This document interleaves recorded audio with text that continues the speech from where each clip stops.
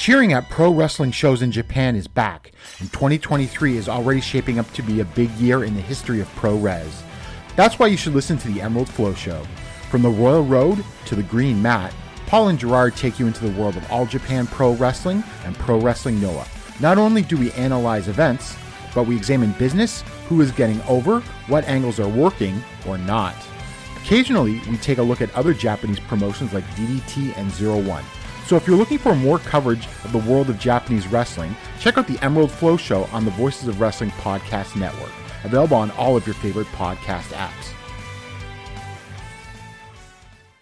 This podcast is a member of the Voices of Wrestling Podcasting Network. Visit voicesofwrestling.com to hear the rest of our great podcasts, as well as show reviews, columns, opinions, and updates across the world of wrestling.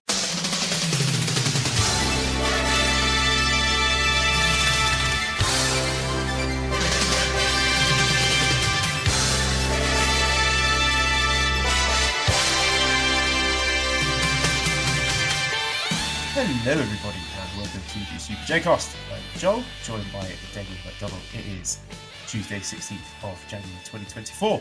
This is episode 282. Damon, how are you? We're great. Wonderful. It's a very wintry day. Finally see some winter. We've gone through many a winter season without not even a snowflake, not even one little crystallized piece of water falling. But we got hit with a little bit. So it's a little icy and cold and wintry. And here we are. It's January 16th. What the fuck else did you expect in the Philadelphia region? How are you? How are you, big man, with the master plan? I don't know what I'm talking about. Yes, I'm good.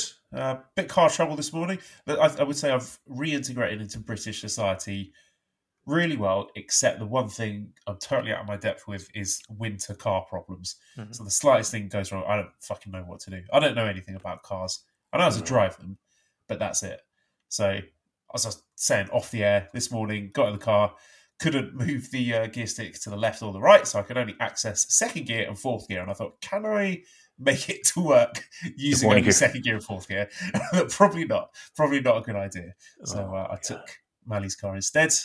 Luckily we managed to get it sorted out. I think it was just sort of frozen in place, but I've just been doing stuff like trying to fill up the windscreen washer fluid, and I'm terrified I'm going to fuck everything up. Really? I can do that.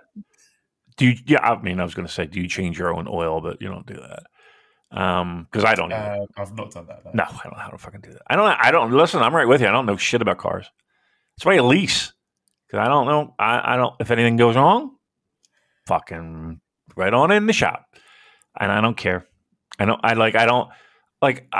Truth be told, I know people are going to be like, "Well, you could save money if you bought it." And blah, blah. No, I won't, because there's nothing better than every 3 years I get a fresh, new, the fantastic new car smell, the whole 9 yards. No one's been in it. Fantastic. It's a great feeling. Now, they still abuse you getting it. They still like the worst process on God's green earth.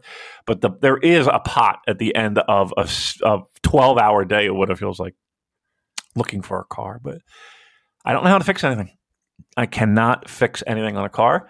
I don't care who you could get Mr. Joe Mechanic, and I could be shown 1,000 times. Yep. I'd be the guy to fuck it up, put the wrong nozzle on the wrong fucking opening. Sounds hot. I've made that mistake a few times myself, actually.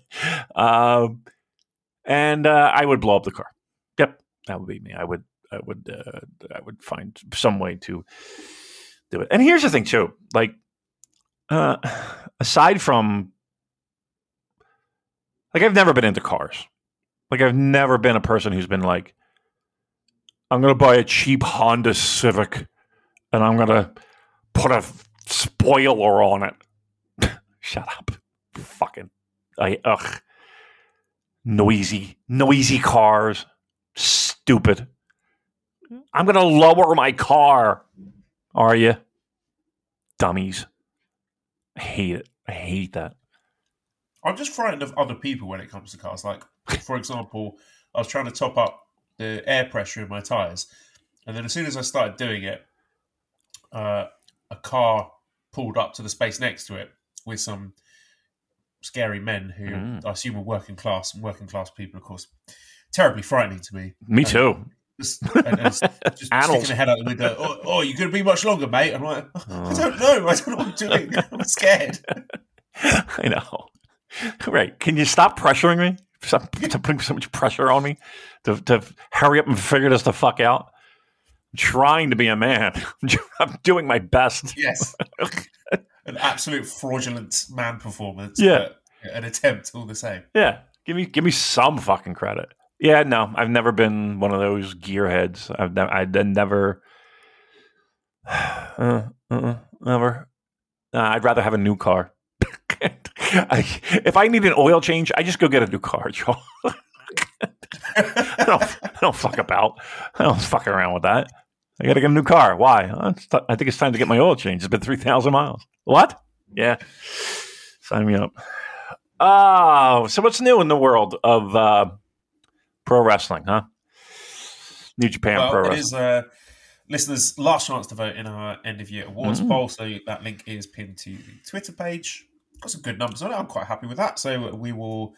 I've just been kicking this can down the road. We probably should have done it ages ago, but it's a difficult time to get it in because I don't want to release the ballot until we've had the last show of the year. But at that point, it's like, interview season, Wrestle Kingdom preview season, then Wrestle Kingdom and Dash review season, and then we've got this show to talk about, right. Battle of the Valley. So I'll say next week, hopefully it'll be a bit of a slow news week, and then we can do our long-awaited awards. Joe, we have all these pro wrestlers waiting by their mailbox for their awards. I can't wait. I remember one year I had this harebrained idea where, you know what, they come to Philly, I'm going to give them like a plaque that they're instantly going to throw in the trash.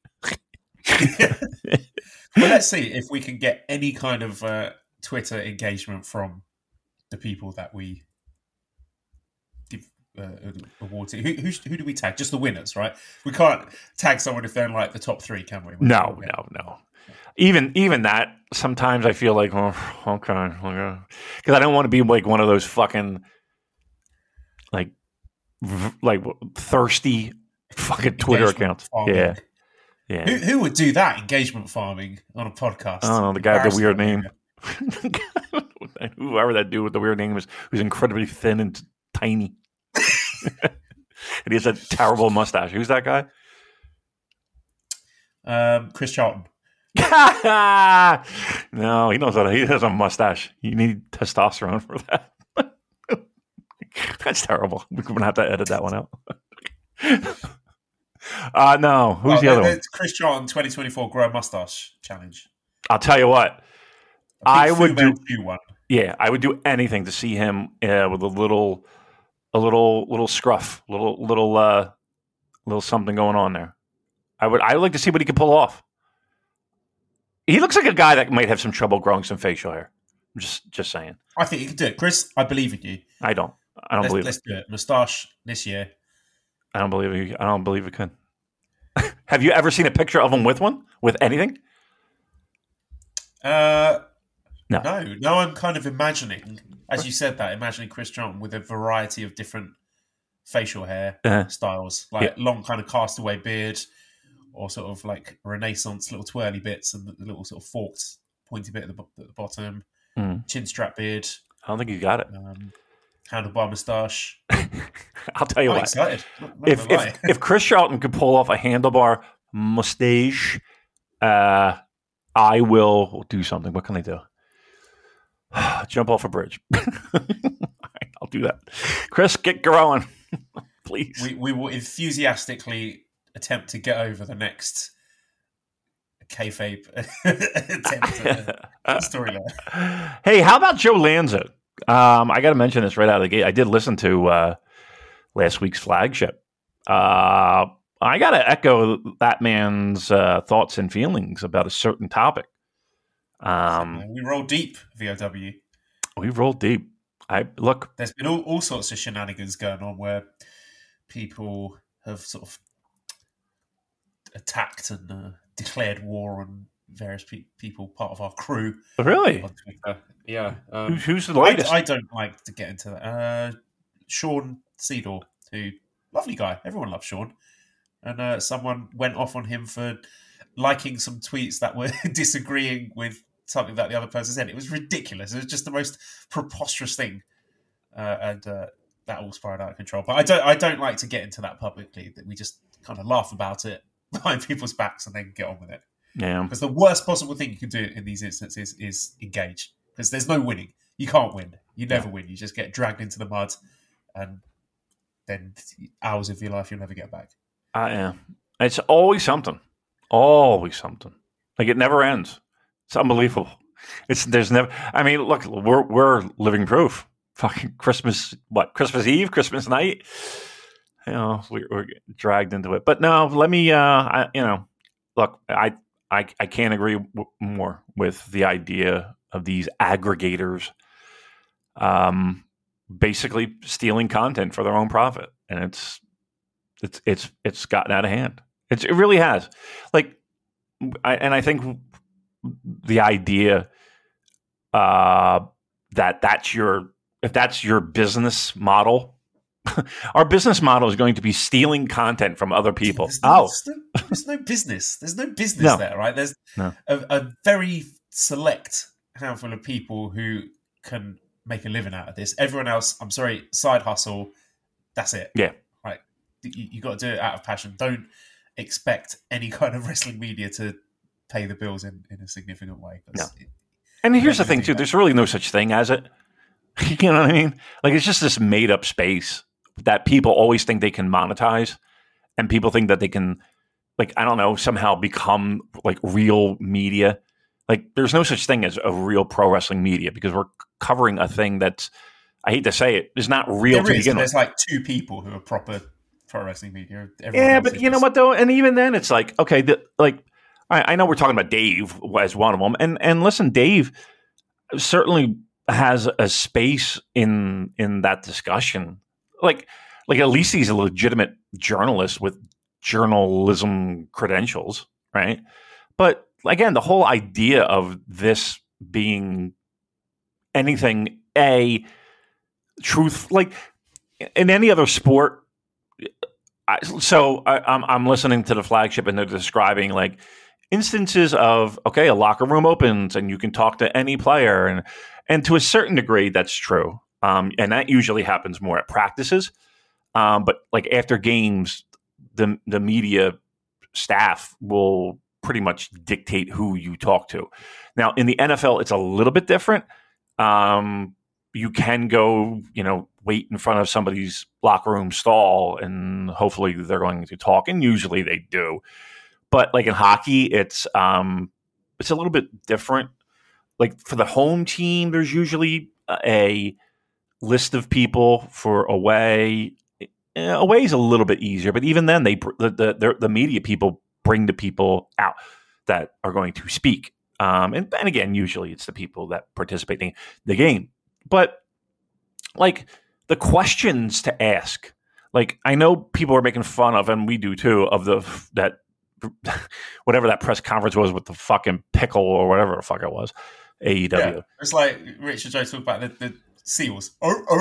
Yeah. Sitting there clapping. And Trevor Dame put a fantastic tweet thread about this, which I will repost, but it's the one that stuck out. He was saying that media should have a somewhat adversarial relationship with what they cover. Yes. You're trying to uncover truths in what you cover, and that should at times rub your subjects the wrong way. You should be honest and unmerciful. They're not your friends. Thank you.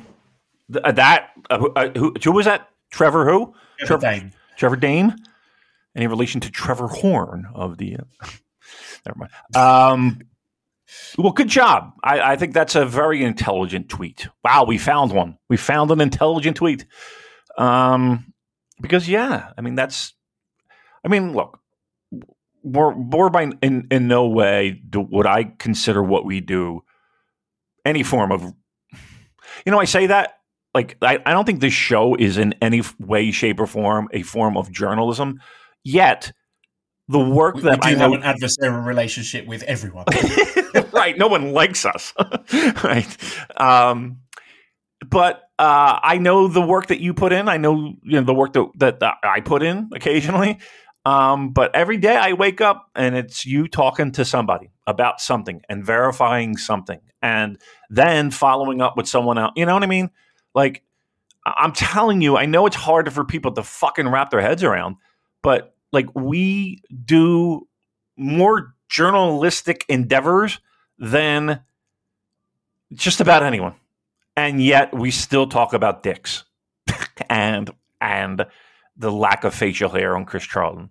And Yeah, you know, we could monetize that. All that work that you've just mentioned and making it public, but I can't. no, I can't deal with it. I It's a know. massive ball ache, and I'd rather just keep that stuff in the Discord, where it's going to be shared among people that I trust, and it's not going to be leaked out, and it's not going to get twisted. It's not going to get picked up by content aggregators. Like, the amount of scoops I and you have dropped in the Discord is obscene. Yep. For free, Yep. right? For free, but I just do it because I enjoy it. Yeah. And it's fun. And I like the gossip. I like the rumors. I'm not trying to monetize it. I'm not trying to get it to pay the bills. I'm not using it to try and make friends in the industry. That's it. Yeah. Can't be dealing with the headache of being public with it. And I like the fact that no one has to pay for it, except the price that they have to pay is be a decent person. Like, really, that's the only rule that we have. And maybe throw some money on Red Circle. If you can, you know what I mean? But I'll never be like, oh, you're an asshole. You've never paid us. So no, goodbye. You know? Like, no. Like, and to me, I'd rather share it with people who at the very least appreciate it and enjoy talking about it and enjoy.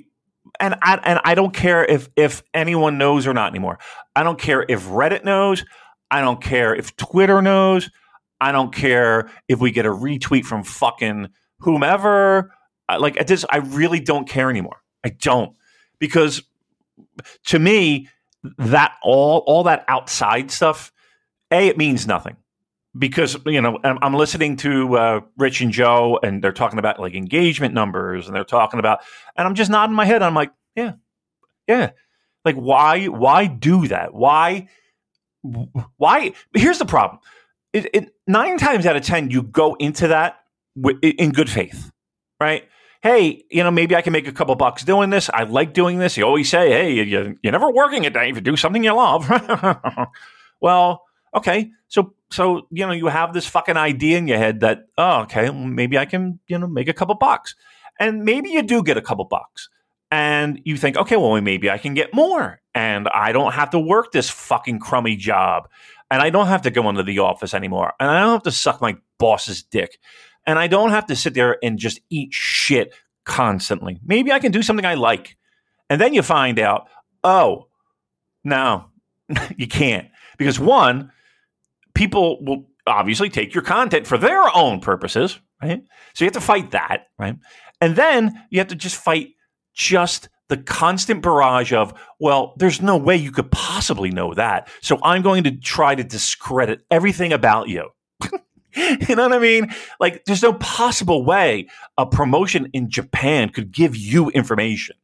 Like, there's no possible way that anything that you say is legit. And it's like, and how many times have we proven it?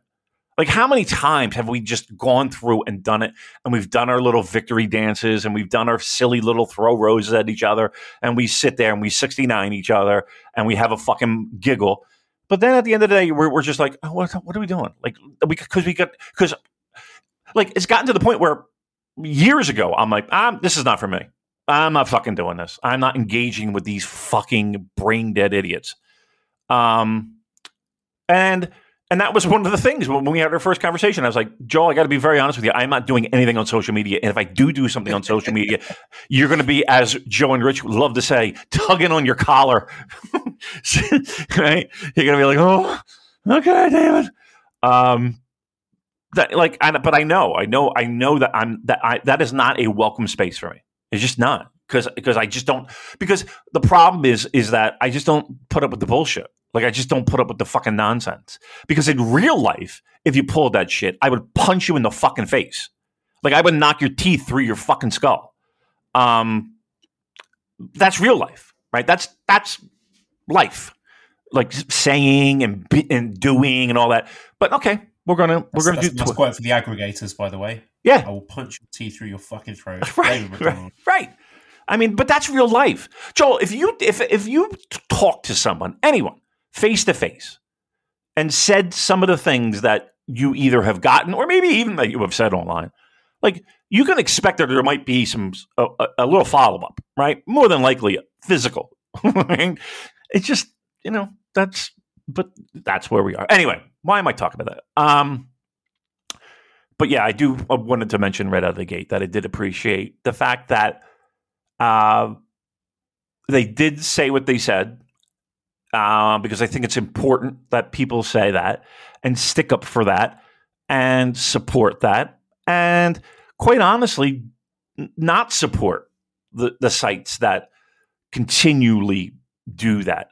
And if we're talking about Post, I'll go out here right now and say it. I had no problem with those guys. They seemed like really cool, nice guys when I met them. But that bothered me. The response that you got bothered me. The whole situation absolutely bothered me. And it's like, okay, well, guess what? I know all of your paid content is on torrent sites. You know what I mean? I know they're there. Very easily, somebody could download that and just share it with the world, right? And fuck your monetization, right? People could do that. People could be dicks and do that. Am I going to do that? I don't know. If I'm pushed back into a corner, I don't know. Who knows? But like the idea of that, is pretty shit. And trust me, I'm sure they sit there and they think, well, fuck, why are Patreon stuff on torrent sites? Well, you get a little taste of your own medicine, maybe. I mean, you can't feel good about that. So why would you do it to anybody else? And then be dicks about it. You know what I mean? Like that's I think that thing bothers me the most. Like we're the fucking assholes because we have a problem with the shit that we do that takes time and effort and scheduling, and you having to put your fucking kids to sleep, and me having to fucking do everything that I have to do during a day and schedule time, and then we do it, and then, let me tell you something. Nobody was knocking down fucking Kevin Kelly's door until we decided, hey, you know what? Maybe every Wrestle Kingdom will do something with them. Right? Now all of a sudden it's, let's get every fucking New Japan guy we can to talk on Wrestle Kingdom. Nobody did it before us. No one did it but us. So again, I get it. Let somebody else do the work and we'll just fucking clean up. I get it. I get it. Why am I complaining? Who cares? Fuck. I think we've got our point across. I think I'm happy with establishing ourselves as like the kind of rabid dog in the corner that nobody should approach or engage with under any circumstances. Yeah. Yeah, that suits me just fine. Just leave us the fuck alone. Leave us alone. That, you know what? That's really what it comes down to.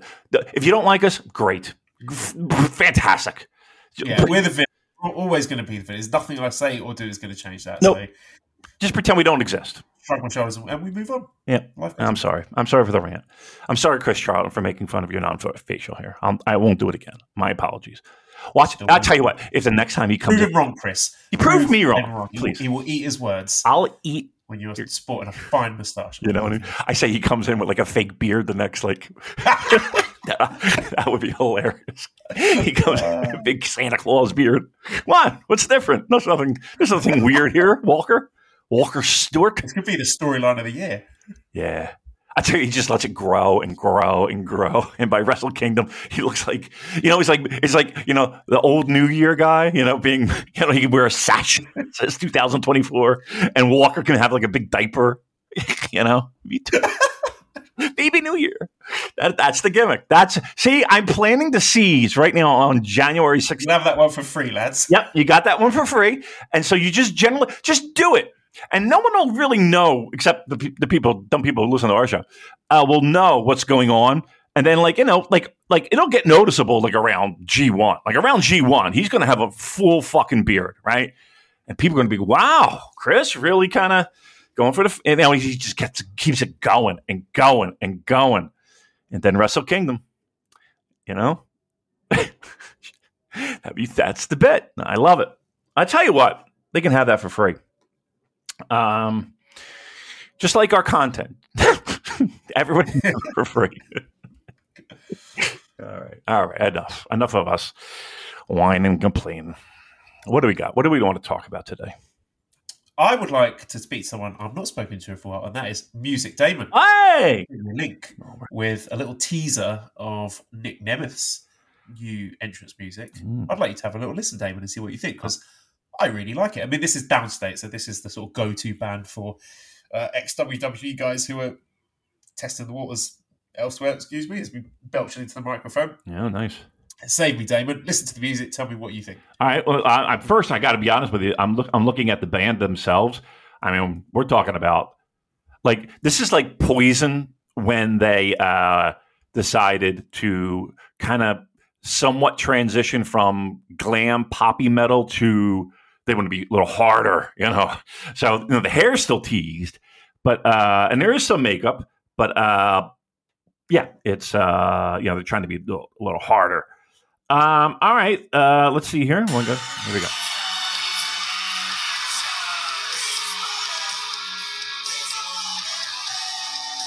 Ugh.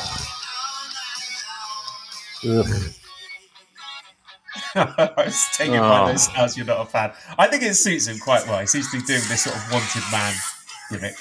This is the kind of butt rock thing suits him, doesn't it? I mean, this is 80s metal right here.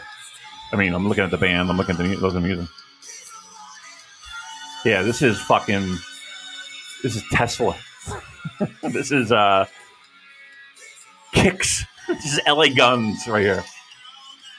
This is like one of those B level metal bands that came out, you know, like a copy of a copy. It stinks. It's terrible. But more from Music Damon next week. Sorry, it's just terrible. Yeah, that's not for me. It's like there's nothing worse than like non-melodic 80s metal. Like I think there's pretty great 80s metal, to be honest with you. But then there's other shit that's like just like so watered down, and that's not for me. All right, that's what he's coming out to. Shout out for what we're on the music. Escape the Box, Smoke. Oh yeah, listen to their new track. Do check it out. I enjoyed that a lot. Heavier, darker than some of their usual stuff. And a nice sort of low melodic voice. I don't know what the fuck I'm talking about. I can't analyze music or review music, but it's good. It's good. Go and listen to Escape the Box, Smoke. Yeah. Well done, Editor Dan and the boys. I like it. Yeah. Let's move on. One bit of news here before we get into Battle in the Valley. Rainmaker has been applied for a trademark because this is on Wrestling Observer Figure 4 Online. Mm-hmm. A little story here from Ian Carey.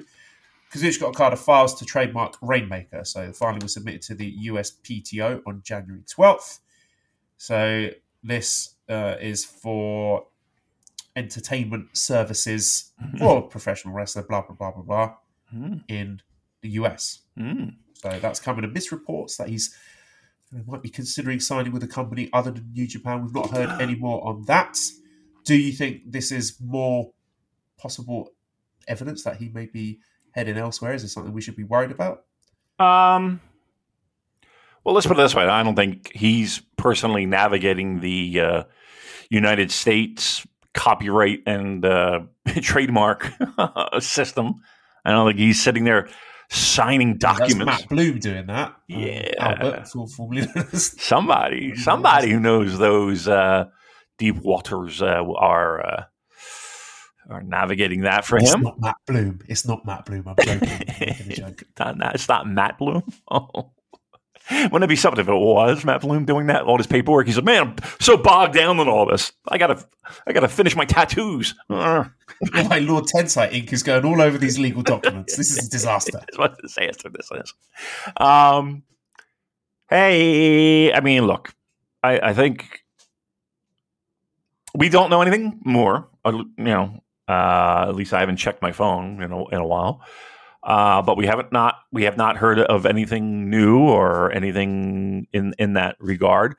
But it's just like little things that you see now, and people are picking up on that I would. It's. I have my eye on it, and I think people should as well. I don't think there's anything wrong with that. Now, did it say who filed the trademark? Was it just him, or was it? It wasn't. New Japan had nothing to do with it. Am I correct? Michael E. Dawkins is listed as the attorney of record. Do we know who that is? Have we ever looked him up and see if we can stalk this guy? All right. Maybe the internet sleuths can do that. Maybe we can see where he practices and what he practices and all that. So, now, I've looked him up. Known as the Gimmick Attorney, Mike is a registered patent attorney serving as intellectual property counsel for elite pro wrestlers. Elite pro wrestlers. Is that elite pro wrestlers? That's lowercase e. Okay, just wanted to make sure. No, there was no pun. He also represents college coaches, television personalities, and podcasters in the sport and entertainment industry. Maybe we should hire this guy. Great. I can't wait to pay for his services with the no money we receive. What will we trademark? I don't know. Probably the Christmas, the New Year's gimmick. We'll trademark that. Look, what I would be concerned with, and again, I am not a legal expert by any stretch of the imagination, even though I am a highly intelligent human being who could pick it up just like that. Read it, but just pick it up like that. Could be practicing law in no time. The fact that New Japan Pro Wrestling is not listed anywhere, at least that I'm aware of, nor anything of that nature, where New Japan would be involved in that, would have me at least raising an eyebrow. Right? I think that's a fair thing. I don't think it's the complete tell-all. I think it's just a little thing in the pot, if you will.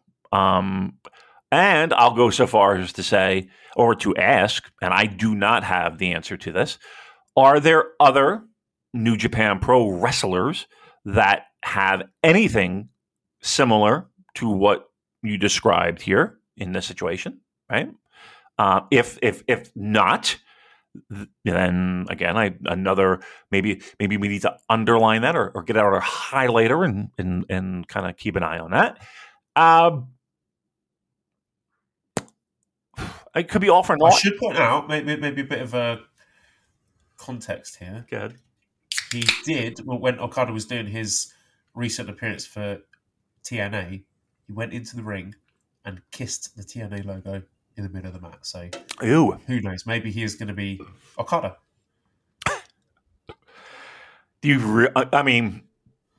I appreciate the fact that he's kissing fucking logos. I don't know why he would do that, given the treatment he had before. Maybe he's master and servant. And he likes to be treated like a cock. Ugh. But yeah, that's weird, right? He's not going to TNA, right? I mean, that, like, seriously, I need somebody to really look me deep into the eyes and say, "Yep, he's gonna leave New Japan and think that going to TNA is going to raise his stock." I mean, but here's the thing too. They got money. They're just they can't wait to spend. It feels like every big name, and I know it is contract season, but every big fucking name out there is tied to TNA rumors. They have money to spend apparently. And they signed Nick Nemeth. I mean, I don't know if what that means for him in terms of New Japan. I mean, New Japan with Nick Nemeth, that just could be a one-off, or it could be him doing big shows. They could just be testing the waters. I don't know if they've got him penciled in for tournaments, but it seems that TNA is going to be his home base, at least for the near future. See, okay. That's every time you say his name, I think of Mike Nesmith of the Monkees. Every time. Nobody's going to get that except Google it, kids. It's not a bad band, I'm telling you. Very underrated, Monkees. Hey, can you see, honestly, give me a percentage in your heart of hearts, Joel, him signing full-time with TNA? A generous 5%. Okay, very good. Good. I just wanted to make sure I wasn't losing my head here. There's no. I'm going to say it right now. I would be absolutely blown away, shocked out of nothing would shock me more if he thought going exclusively to TNA was going to be a great idea. I'm sorry. I couldn't even tell you where to find TNA right now. If I wanted to watch it, I have not a clue. Zero. None. And maybe that'll change, but I don't know. I just now's the time. Now is not the time to go explore and hope that they got it right for the 15th time, right? There have been so many chances that promotion and various forms of that promotion have had to really make their mark, and they fumbled every fucking time. And maybe they get it right this time. Who knows? But if I'm him, there's no way. Am I going to do a couple dates here and there? Yeah, maybe. Sure. If nobody minds. But to sit there and have that be home base, nah. But I say that. I don't know what kind of fucking money they throw around. If they really wanted to make a splash. Here's the thing, though. Do you think, I don't care where he signs. Let me take that back. Do you, for us nerds that are into this pro wrestling stuff, it would be shocking because we know the backstory. But I don't know if Okada brings new faces. You know what I mean? Does he bring new eyeballs to a product? I think he just moves the same fucking people that are watching pro wrestling anyway. They're just going to maybe A, continue to watch, or B, maybe check it out to just see. Maybe they will check it out just to expand their pro wrestling horizons. But those are the people that are going to get a hard on over this. Are casuals going to give a fuck anywhere he signs? I don't know.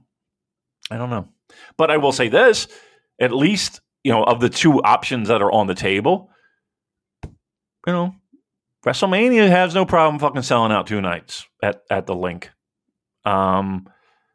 AEW, for all their faults and all people finger wagging, they're doing okay. There's let me take that back. They're doing okay at certain times. If they have a big show that they want to push, you can assume that building's going to be, if not sold out, damn near close. Now, a TV taping in fucking Topeka, Kansas, okay, yeah, it might struggle, right? Let's be fair, yeah. But a big show in a strategically placed building, it'll make some money. I guess my overarching point in all this is, A, we don't know where he's going to go. B, it wouldn't surprise if he goes to AEW, WWE. Originally, when this whole thing was going down, I heard that there was more interest in him going to WWE than AEW. But trust me, I understand the arguments that people might have and say, hey, the relationship with New Japan, he can still work this, there's all this, most of his friends. He's got a lot of friends in WWE. Let's not fucking goof around here either. You know what I mean? It's not like Kevin Owens and AJ and Shinsuke and should I keep going? Ricochet, all these fucking people. Yeah, I think they're pretty tight. And look, the money that's being thrown around for these fucking TV contracts and the TV rights deals is, I mean, it feels like once that money clears, it's going to be chaos. Pardon the pun. So, like I said, we told you. 2024 is going to be crazy. 2024 is going to be crazy, and we're right on pace. All right, well, let's get into the main topic of the day, which is Battle in the Valley from the San Jose Civic Center. Attendance was 2,147 sellout. Yeah. So very well done. Yep. Very impressed by that. Yep. They've done a great job there, loaded up the cards and done a really good number there. Production. Daryl says, can NJPW USA please hire a more competent high school AV crew to run their broadcast? While we at least didn't have the multicolored smear for several minutes like last year's Battle in the Valley, it continually disappoints, especially for a pay-per-view. Not enough revenue to justify the expense. And Louis says, the curse of Fight TV continues. I like the show overall. However, the sound was my issue with the show. Announcers' audio came in too loud. I could hardly hear entrance music, let alone the ring, where the bodies hit the map. New Year, same Fight TV problems. You guys have any issues? So I watched the first chunk of it in Japanese commentary, and that sounded good. I could hear the crowds and hear the ring and everything. Then switched to English, and yeah, there seemed to be some issues with that, and also just issues with like a lot, just too much talking in general. Vader Scott, it's great announcer, great in a role, but yeah, you know, sometimes you would see Kevin Kelly during a broadcast, he would like put his hand out. Sure. You could see him doing it. He put his hand out to get everyone else at the commentary booth to just be quiet and let a moment breathe. We need more of that, because it was just constant blah, blah, blah, blah, blah, blah, blah, blah. And I felt that at points that was detracting from some pretty momentous stuff that was going on in the ring. So two little chunks of feedback there in terms of the audio quality and also the commentary itself. Now that's to be expected, obviously, because there's a lot of new people and those relationships need to be built up. But yeah, that's one thing Kevin Kelly was excellent at that, directing traffic and instructing other people when to lay out.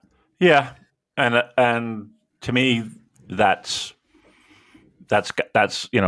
you hired a person to be that person. Let them be that person. And if you don't trust them to be that person, then why'd you fucking hire them? Somebody's got to be the quarterback. Somebody's got to, somebody's got to take back seats. Somebody's got to, tap out, and somebody's got to know when to push harder. And sometimes you do need that traffic cop. And there's nothing you need it. You definitely need it. And how many times have we complained and bitched and moaned about production and the quality or lack of, and it's just not going to change. Like, whoever is in charge of that, whoever, for whatever reasons, I've heard every excuse under the sun.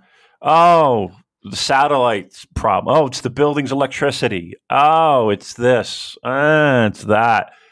Like, I've heard it all, and for years now. Like, this is not like this is new. And what's weird is that there are, and I'll put in air quotes, indie pro wrestling promotions that I feel like have a better handle and a better grip than a lot of these U.S. shows. It's like we've gotten even past a point where we're hand waving and laughing at it. Like, we're just like, if they don't hear and read the tweets and see what people say about it, and they continue to do this. And again, if it's the buildings, then okay, I don't know. Find a new fucking building. Find a new you don't have to run the same goddamn buildings. Especially if you know it's the building that's the issue or the infrastructure thereof. I don't know. I don't have the answer because I don't know what they're doing, but all I know is that the end results are still the same. And so what do we do? Like, to charge a premium for was it Saturday night, right? Saturday night. And to ask people to, hey, you know what? Stay home, watch this pro wrestling product. And truth be told, the card was tremendous. Like, the card itself, going through that and seeing the lineup, like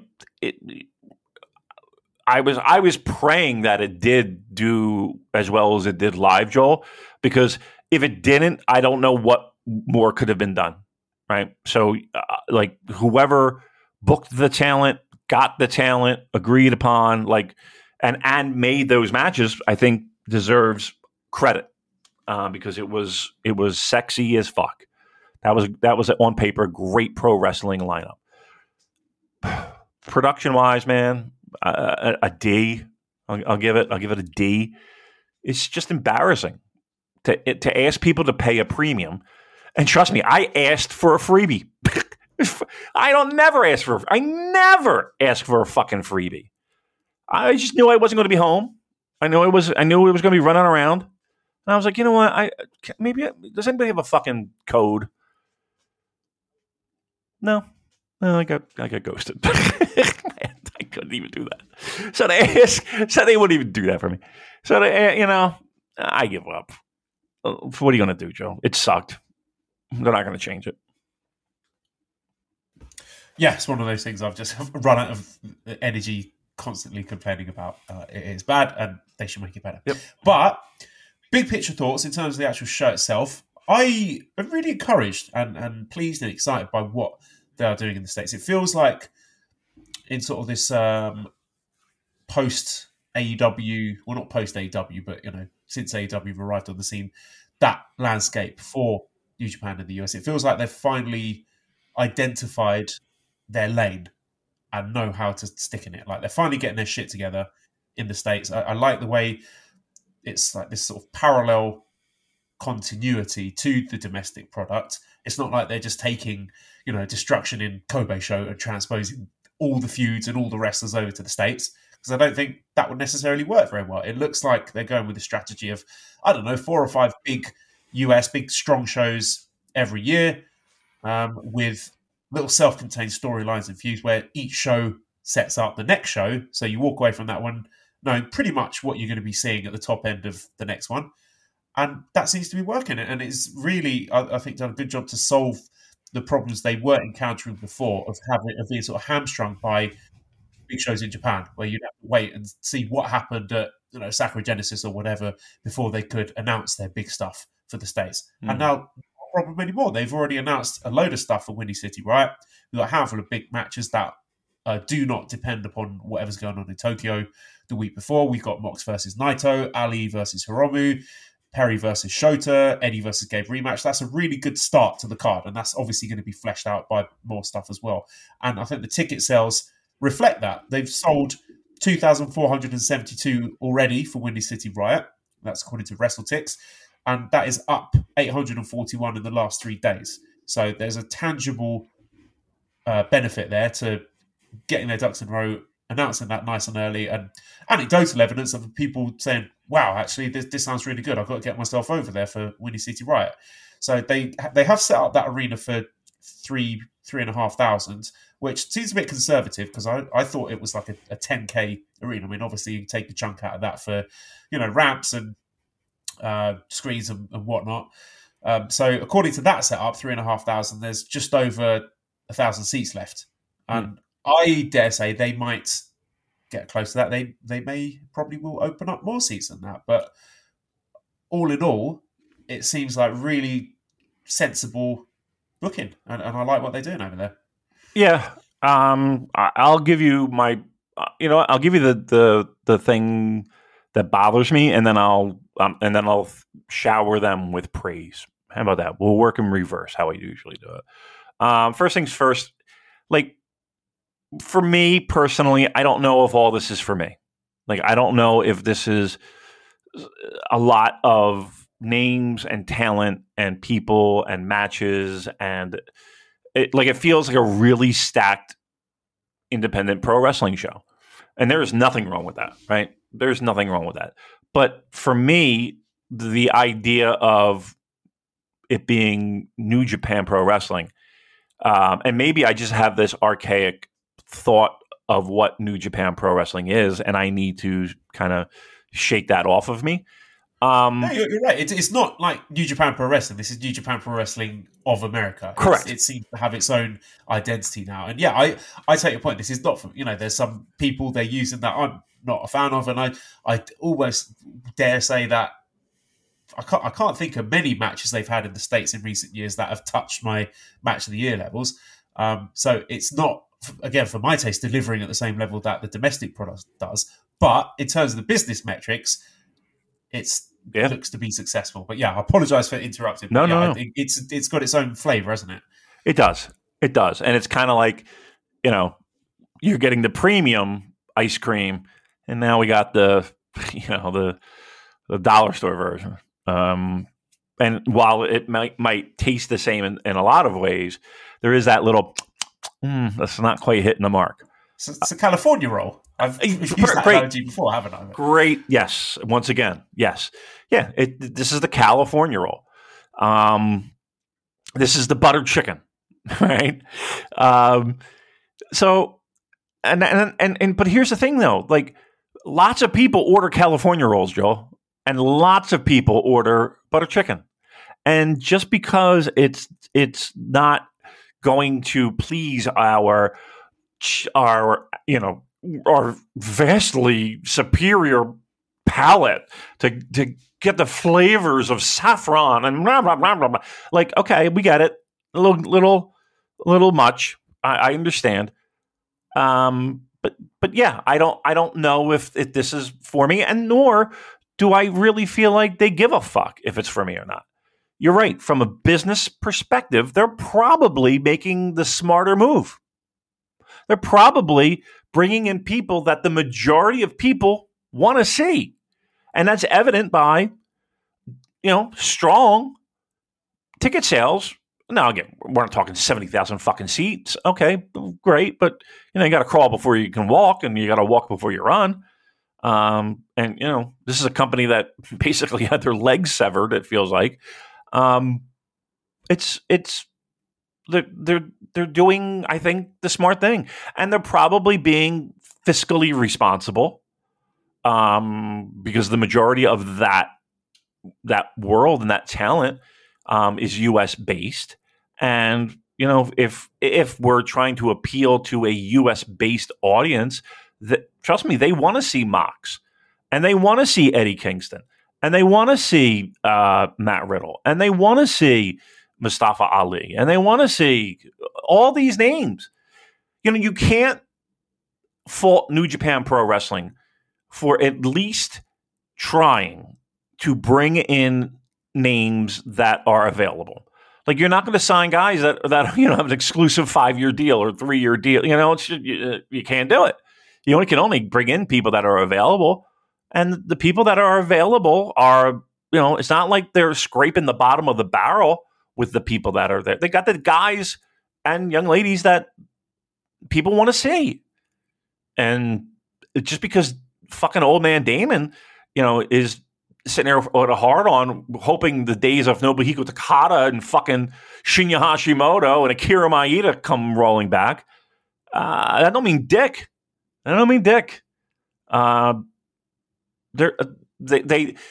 at the very least, and again, it might not be for me, but at the very least, they have a plan, it feels like. And I can't fault them for that.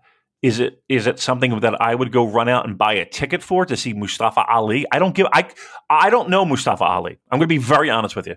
I don't think I've seen a match. And if I did, I don't remember it. Like, I'm going to be honest. I don't know Mustafa Ali.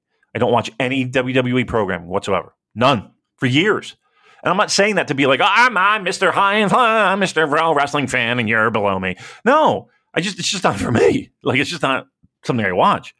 So I couldn't tell you if he's good, great, indifferent. I have no fucking idea. I mean, and that might be a good thing. Like, because I'll go into this match with absolutely zero preconceived notion. Zero. I don't know the fucking guy. I think it's funny that anybody could just challenge for a title. It's fine, whatever. Or not a title, but a match per se. And I guess it makes it more sense because, if he was holding the junior title, it would bother me more. But okay, there's no titles on the line, so anybody can challenge anybody. What the fuck do I care? Yeah, I mean, if tickets are moving, Joel, and money's to be made, who am I to argue? Like if they were doing this and you told me, yep, and they sold 27 tickets, we'd have a different conversation. But that's not the case. So good on them. Good on them. Yeah, and I don't want to go down the sort of WWE fan rabbit hole of excusing shit creative and shit booking and say, well, the business is doing well. Look at the tickets, blah blah blah. Whilst same as you, I would rather see, I don't know, like Tsuji versus Shota Umino main event, whatever. Like, this is not to my particular taste, but I don't think it is. I still think it's well booked. They're putting on good matches. I think they're putting the right people at the top of the card. So again, I'm not excusing something that I think is subpar, because I think we still need to critically analyze stuff on a creative level as well as a business level. But I feel that they're doing a really good job to sort of navigate and recalibrate their role in the States following the establishment of AEW and post-pandemic and all this stuff.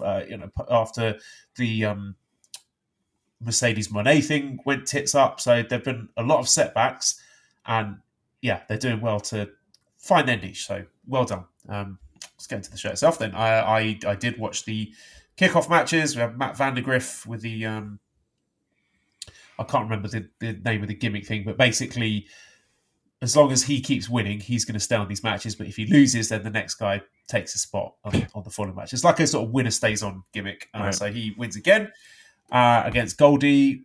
He looked all right, but it just he looks like the sad teenage son of Chase Owens, and I can't get past that look for me, that kind of sort of hangdog expression. So I don't know, jury's out for me on Matt Vandergriff, although the in-ring stuff is absolutely fine. The other kickoff match, we had Stephanie Vaquer defeating Viva Van, and Vaquer looks like she is going to be the next challenger for Julia for the strong women's championship, and I really like Stephanie Vaquer. So Stephanie Vaquer versus Julia will be a really good match, I think, if they're putting that on Windy City Riot. Big thumbs up for me. That's something to look forward to. And that's the pre-show. I don't think many people watched that, but I did. I thought it was good. First match then, we had Shota Umino, Fred Rosser, Jacob Fatu defeating Tom Lawler, Royce Isaacs, Jarrell Nelson. 8 minutes, 59 seconds for Shota. Pinned Royce Isaacs with the Death Rider. So quite a lot going on in this match. So we had Jacob Fatu. I believe this was his first appearance working in New Japan show. Scott says Jacob Fatu brought some big energy. The crowd was hot for him. Would you like to see more of him on New Japan proper shows? I would.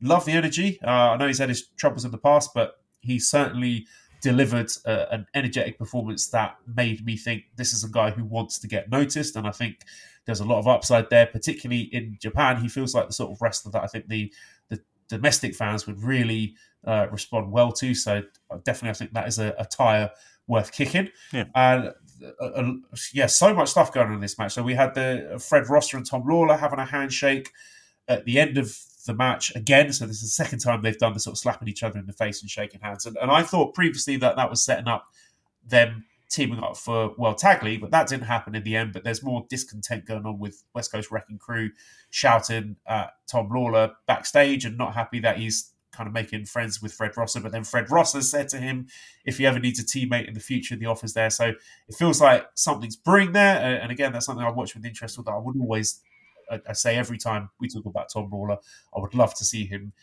get used more in the company. At least he made it onto the main card this time. So that in this match. And then we also had Shota Umino after the match getting attacked by a stranger in a Bushi mask, which turned out to be Jack Perry. According to Dave Meltzer, some of the security stuff they weren't informed ahead of time. They thought it was just a random person trying to assault Shota. Yeah, because he looks like a random person, but okay. I mean, that might have something to do with it, but okay. Yeah, okay.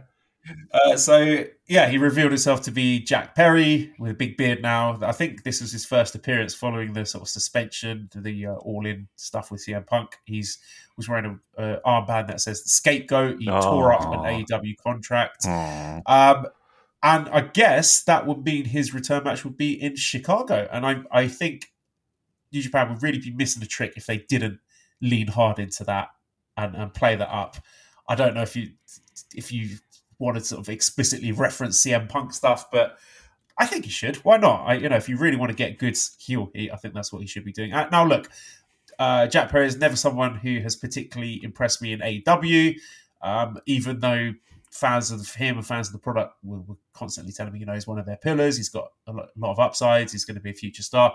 I never saw it. However, fresh coat of paint, new people to work with, I'm willing to give it a go. At first, I was like, really? What? Not sure about this, but I'll be open-minded. I'll give it a chance. Let's see how he gets on. Having a big singles match with Shota in Chicago, if that's the direction. And who knows? I mean, I think it's an interesting move. Again, worth a shot. Let's see how he gets on. So, yeah, a lot of stuff here. So, Damon, what did you think of it? What were we thinking about Jacob Fatu and Jack Perry? Yeah. Tom Lawler, go. Well, I mean, the Lawler stuff always fascinates me. How he, this is the second show in a row where it's, he's either not on the show in a pre-show, or he's first match, and he's always he always delivers, and I don't know what the problem is. Like, I don't know what we're waiting for here. And again, you're right. There are situations and scenarios with Fred Rosser and. It seems like they're trying to brew something up and they're taking their time doing it. I don't know. I just see. Look, you're right. You are 1,000% right in the sense that, let's give it a try. Let's see how it works. I can't say that I've ever really cared that much about Jack Perry. I think.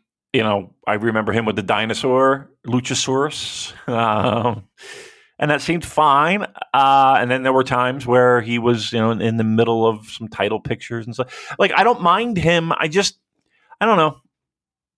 I guess I'm okay with the idea of let's see if it works, because stranger things have happened in pro wrestling where things that I didn't think were worth a shit, became pretty hot. So I'm willing to kind of put what I feel pro wrestling is, which is just my opinion of it and what I enjoy with it, and see if I can kind of squeeze some juice out of it. Got a lot of buzz, didn't it? Got a lot of people talking. It did, and I think that's a good thing. But we're talking about things that. I'm not going to sit here and say that's a bad thing, because it is a good thing. Like, there's no doubt about it. And there are people that, I mean, does he have such a fan base that we'll see a significant buzz continue? I don't know. To me, this whole CM Punk thing is pretty fucking ludicrous that it's still like a thing, and it's something that like we're gonna kind of continue to hitch our wagon to. Like, all right, fine. Because truth be told, well, I don't know. I was gonna say, like, does anybody know? Do people care about that? I think just milk it for the heel heat. Some sort of cheeky little nudge wink references. Right, but how many people get that? You know what I mean? Well, he's got to transition that into being his own person, and sort of refining what his gimmick is, what his character is now, what his motivations are. Not use that as a crutch, but use it as a springboard. Yes. Okay. And I'm in full agreement. I'll take that. Yes. I thought the match was fine. I thought the match was good. And Fatu, I would love to see more of. Obviously, Tom Lawler, I would love to see a lot more from, and give him more opportunities to be nice. And we'll see where we go. If I'm talking about an opening match, this is probably one of the most talked about opening matches in a long time. And at the very least, there's your end result. So that's a good thing. So, okay. It doesn't matter what I think. It matters because again, this is what people apparently are okay with and want. And let's see how it plays out, because it might turn to gold. Yeah. And also good to see Shota similarly sort of penciled in, having that, well, I would say is a fairly prominent single spot for Windy City, right? If that is, where we go with this. So, big vote of confidence for him being selected as potentially Jack Perry's first big opponent, big feud. opponent there. So, all good stuff. So, move on to second match, which was like the CMLL offer match where we have Mascara Dorada and Volador Jr. defeating Rocky Romero and Soberano Jr. 11 minutes, 11 seconds. So, Volador got the pin over Rocky via Canadian Destroyer, and they're going to be going off and doing some other CMLL stuff. I really like this. This is the new Mascara Dorada 2.0. This is not the artist formerly known as Mascara Dorada, who's now going by Metalik. So, this is a new guy, young guy, really, really exciting, ton of upside. It seems like CMLL is being built around him at the moment, so I would love to see him get something prominent at Fantastica Mania and some more New Japan dates for him, because I think that he's a very, very talented wrestler. And Soberano Jr., I know we mentioned that he apparently has signed a 1-year deal with New Japan. I don't know what that looks like or how he's going to be featured. I've really enjoyed watching him in this sort of new Rudo role, which... we're not seeing a huge amount from Soberano Jr. doing that. Usually he's been a technico when he's been doing his New Japan stuff, but he seems to be easing into that really interestingly. And I don't know, I never know how much traction there's going to be with these luchadors, how meaningfully they will get used in New Japan, because they tried to do it with Ryu Lee, Dragon Lee, but obviously that went tits up for whatever went down there. I thought they used Titan really well last year, getting all the way to the Best of the Super Juniors final, and obviously him being given a spot in LIJ. So I don't know if we get something of that level for Soberano Jr. I think he's worth it. I think he's tremendous. So that's an interesting one to keep an eye on for this year. What do you think might be a realistic expectation for how Soberano is used in New Japan this year? A lot of U.S. dates, and I think that's a good thing. And I think the relationship that they do have in Mexico, again, flights are much cheaper going to San Jose than it would be going to Tokyo, no doubt. And watching this match and watching other matches that they've had involvement with, and obviously Rocky being in the mix, and then there's that little bit of talent exchange synergy there. It reminds me a lot of like ECW back in the day, when they would just kind of randomly, and again, maybe not randomly, maybe they had more of a working relationship than they let on, but like different promotions throughout the world would come in. Like they would bring in like Michinoku Pro, and they would do like a 6-man, or they would bring in AAA, guys from AAA, or guys from or wherever. And there would be a fee, like it wouldn't be like it has nothing to do with Tommy Dreamer and Raven. You know what I mean? It had nothing to do with Public Enemy and Gangsters. It had nothing to do with Rob Van Dam and whomever. The general storylines were, it played no factor whatsoever. But they were matches that people, kind of remember and use as like an ECW touch point. And I'm not saying that these matches that New Japan are doing are that currently, but I get what they're trying to do, and I wish they would kind of lean into that more, right? Use that as just like, okay, let's just fucking showcase these guys and let them do second match of a show, blow the doors off the barn, go do your shit and expose people to other forms of pro wrestling. If they could do that, and at the same time continually, you could have little tiny mini feuds based off of that, and just tell their the story of within these match constructs for now in the year, 2 years, whatever. Right? Give it a little showcase, as opposed to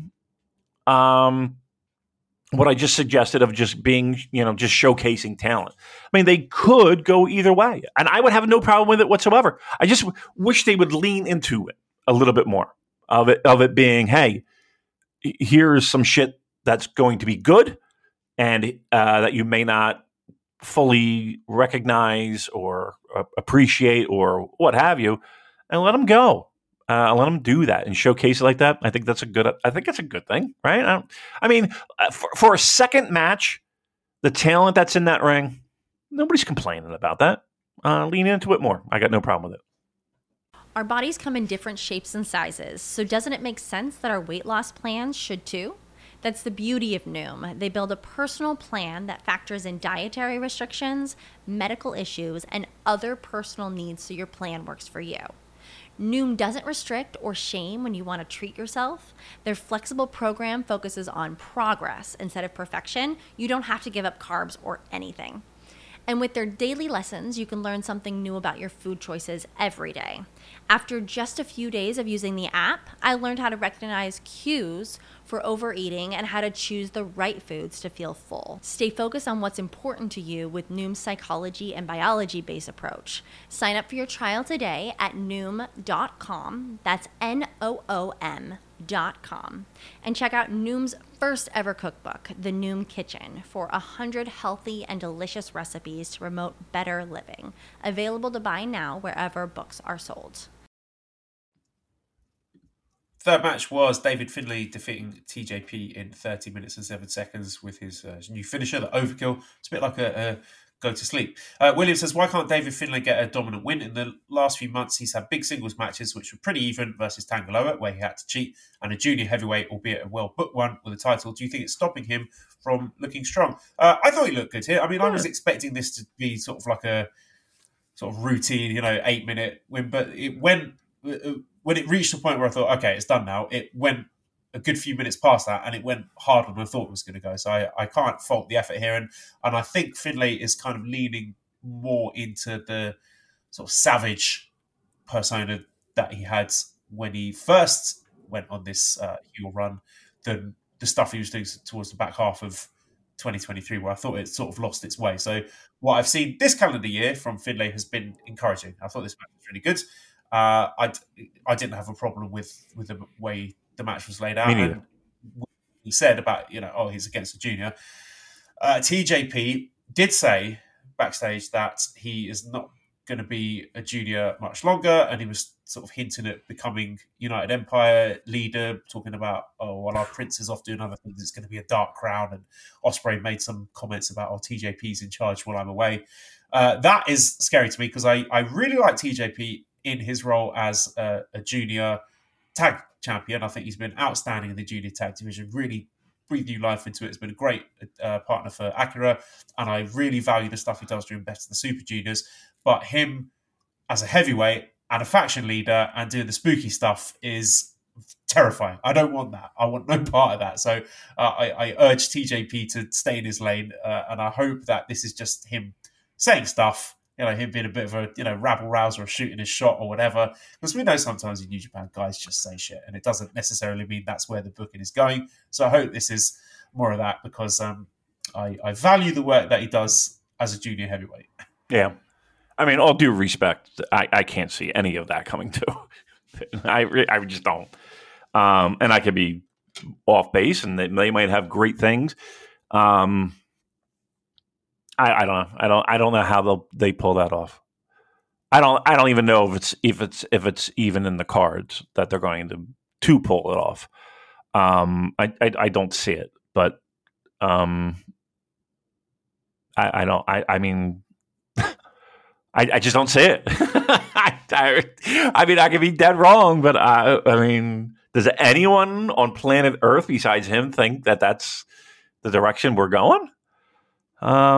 Hey, let's, I don't know how you just determine that you are a heavyweight now. I don't know. It's just a lot of... Eat a bowl of pasta. Right, I was about to say, like a lot of, 6 meals a day kind of thing, and you have lifts in your shoes and all that. Who knows?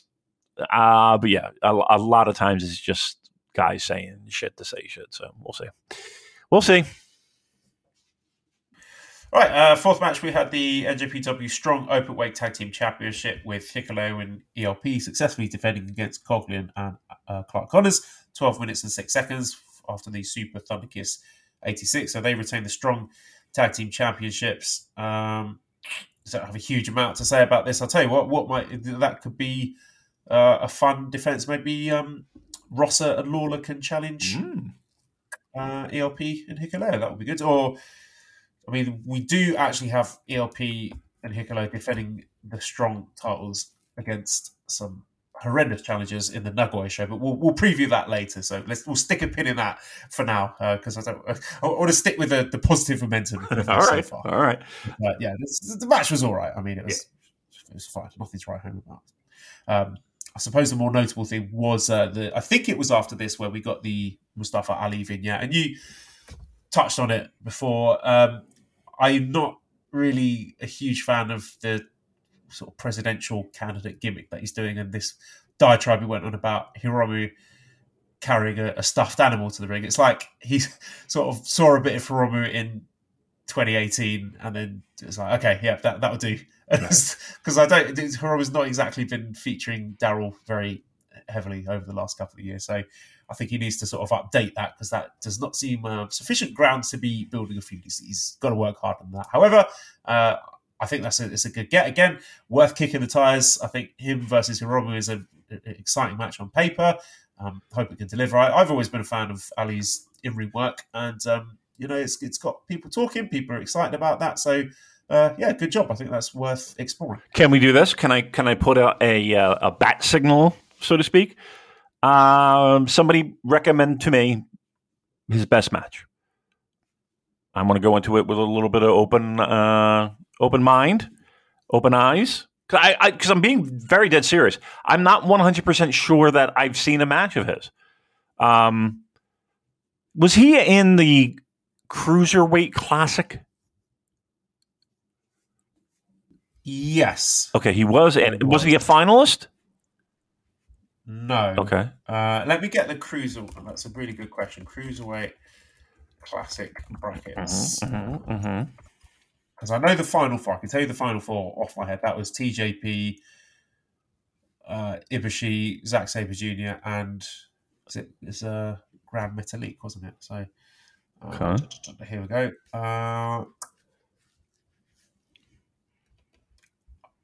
Excuse me. It's gone all tiny. I can't see it anymore. No. Yes, he was. So he faced Lince Dorado in the opening round. Okay. And I think he lost that. Okay. I mean, I'm sure he's done other things in his time there. Yeah, somebody shoot me and Joel a link. I want the best. I don't want some fucking shitbag match. I'll be one to watch. Oh, what's that? Is that Baby S right there?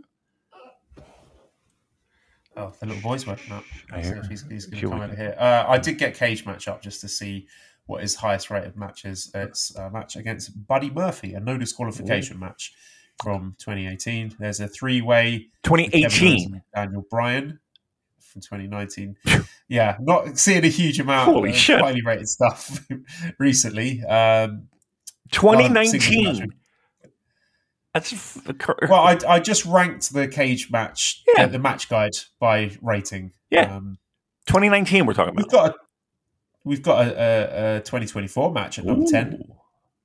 Eagle Blanc versus Mustafa Ali. We've got a 2023 match. Jagger Reed, Joe Gacy, and Rip Fowler versus Mustafa Ali, Tyler Bate, and Wesley, 6-man tag match. So Was that NXT? I think there's some probably. NXT, Yeah. I don't know who the fuck half of those guys. I'm gonna be honest with you. This is the fifth highest rated match. Prince Mustafa Ali versus Zack Sabre Jr. From 2016 in AAW. 2016. According to my math, that is 417 years ago. I could be off. But that seems like a long time ago, doesn't it? That's a long time ago. It is a long time ago. But I just thought that was a nice little throwback there. All right. Let's see what he can do. I gotta be honest with you, that doesn't give me high hopes. Like, you're telling me the body of work that Mustafa Ali has produced. It's like in WWE when I understand. Creative has nothing for you. You don't get to do anything fun. All right, but that's just like okay. So what we're look. But people are buying tickets. So what the fuck do I know? I'm just saying. Okay, if I'm looking at it from a why am I caring? Like I'm hoping that we're bringing in somebody that can go, and you're telling me that he could go 8 years ago. Yeah, well, we'll see. All right, we'll see. Fifth match was the NJPW Strong Women's Championship. Julia with her 8th defense. Wow, she's racking them up against Trish Adora. 13 minutes and 2 seconds with a Northern Lights bomb. This is all right. I mean, I don't want to... Go ahead, say it. Julia, you're not going to get canceled. Julia, I have a mental disability. We're fine. All right? Julia led the match using her superior experience and ring leadership skills. Let's put it that way. I thought Trish Adora was all right. I mean, she needs to get more reps, and she'll improve, I'm sure. But more excited by the upcoming challenger, Stephanie Vaquer. That should be really good. Then we had the 6th match where we had Matt Riddle making his New Japan debut against Zack Sabre Jr. and Bad Dude Tito. So he had a mystery partner, X, who I correctly predicted was going to be Jeff Cobb for the Chosen Bros thing. But extremely funny with the production where they had Matt Riddle. This was before X was announced. So Matt Riddle on the turnbuckle, posing for the crowd. Then the little graphics Chiron pops up underneath with the name label, Jeff Cobb. So completely really surprised, but in an extremely funny way. Like, that popped me. I couldn't get angry about that just because. Let me ask you a question. When that came up, did Chris Charlton ask you to take it down? No? All right. Did you get a tweet, a direct message? But I thought Riddle looked good here, and I was kind of interested to see how the crowd would respond to him. There was a smattering of boos. However, I thought by and large the crowd seemed into him, which I think lends credence to my theory that it's a small, overblown pocket of noisy internet fans. I'm not saying they're wrong. Like, I'm amongst those noisy fans who thinks, maybe this is more trouble than it's worth. But I don't think the critics are significant enough for it to affect the business metrics of it. I think as long as he doesn't do something completely stupid, which he probably will do, so I'm not saying he's not going to do that, but if he can keep his nose clean, then he's got every chance of having a successful run in New Japan. And again, I'm not apologising. I'm not being a Matt Riddle apologist. I think the stuff he did was shit, blah, blah, blah. I'm not going to preface every single Matt Riddle discussion with that little caveat. But again, you draw your own line in the sand with that. Interesting discussion about whether he is washed. Is he capable of reaching the highs that he was before his WWE run? So that remains to be seen. That's a big question mark hanging over that. So we'll wait and see if he gets put in some prominent spots in New Japan against top tier opponents. Can he show that he's still got it? But also some interesting little tidbits with Jeff Cobb. So Jeff Cobb sort of hinting at or inviting Matt Riddle to join United Empire. Maybe Matt Riddle could be the next leader of United Empire. Who knows? However, standout performer in this match was Bad Dude Tito. Thank you. He is fucking great, and I'm not memeing. This is not a bit. I've been saying it since he appeared in 2022. Yep. He is the truth. He has got everything. He has got the energy. He's got the passion. He's got the muscles. He's got the look. He's got the promos. He's shown that he can get over and has got over with the Japanese fans. Why are we not doing more with this guy? Get him on the fucking planes to Japan. I want to see more Bad Dude Tito in Japan, more Bad Dude Tito in England. This is not just me saying it. Big Dave said it as well. People are starting to wake up. People are starting to get on the train. Bad Dude Tito, we are collectively, the company is sleeping on him. We got to wake up, smell the coffee. This guy is great. Yep, I'm with you. And here's the thing. I remember when he made his debut, and we were looking him up, and we're like, who is this? What are we doing here? And then we grew to love him. And there's no one else. Let me be very clear. Once again, Joel, not just driving the train, he is the fucking conductor. And once again, everyone dancing to the tune that fucking Joel writes. And I'm glad people are waking up because, look, you're Bad Dude Tito. I'm going to say this too. And Bad Dude Tito, I'm going to say this, and I mean this with every ounce of fucking everything I have in my cold, black heart. All you need is a different name. That's it. The name stinks. I'm sorry. No, it doesn't. No. The name strongly stinks. disagree. It's got Bad Dude Tito. No. Love it. It's terrible. But that's fine. You want to be Bad Dude Tito. People, if you wind up doing great things, you don't give a shit if you're called whatever. Who cares? Change your name. I promise you. Take it from me. I'm giving you that one for free. That being said, yeah, he's got everything. He's got everything and more. And he might be, dare I say, the most underrated wrestler, not only within the New Japan roster. You could make an argument that he is the most underutilized guy in pro wrestling. How's that? How's that for a hot take? Between him and Filthy Tom? Yeah, Filthy Tom's on that list. I mean, definitely New Japan, underrated. But, I mean, like, if you're looking for potential upside, like, okay, fine. You want to make an argument and say Tom Lawler is a little, maybe, a little past his prime, possibly. Okay, it's fair. Like, I would, as we used to say, the stonks. Is that it? The stonks? Like, you got to be on board with that. Plenty of room on the train. But no, Joel was going to lead you to the promised land. The Joel train will lead you to the promised land.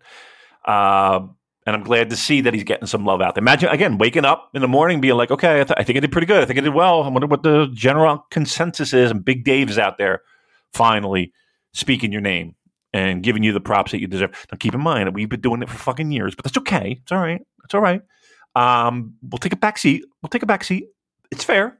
We were first. We were right. And we continue to push hard for him. So let's do it.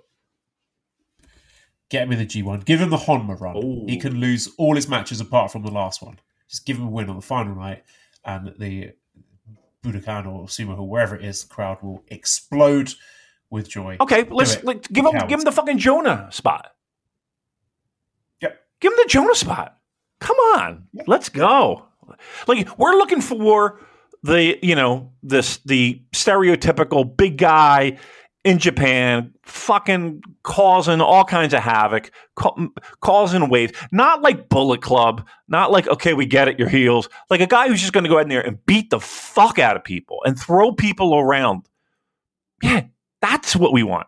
We would love to see that. Let's bring that back and let's use him as that tool. That would be sweet. All right, enough. I'm going to give bad luck, bad dude Tito a big head. All right, seventh match was the AEW Continental Crown, where the champion Eddie Kingston and Gabe Kidd went to a 12-minute and 6-second double countout. So, match was pretty good. I always enjoy their brawls. I thought the previous match they had was better than this, and I think they have a better match in them. And so, curious that they do seem to be going right back to this. I guess that's going to be at Windy City, right? So, do you want my tinfoil hat theory? Tinfoil it.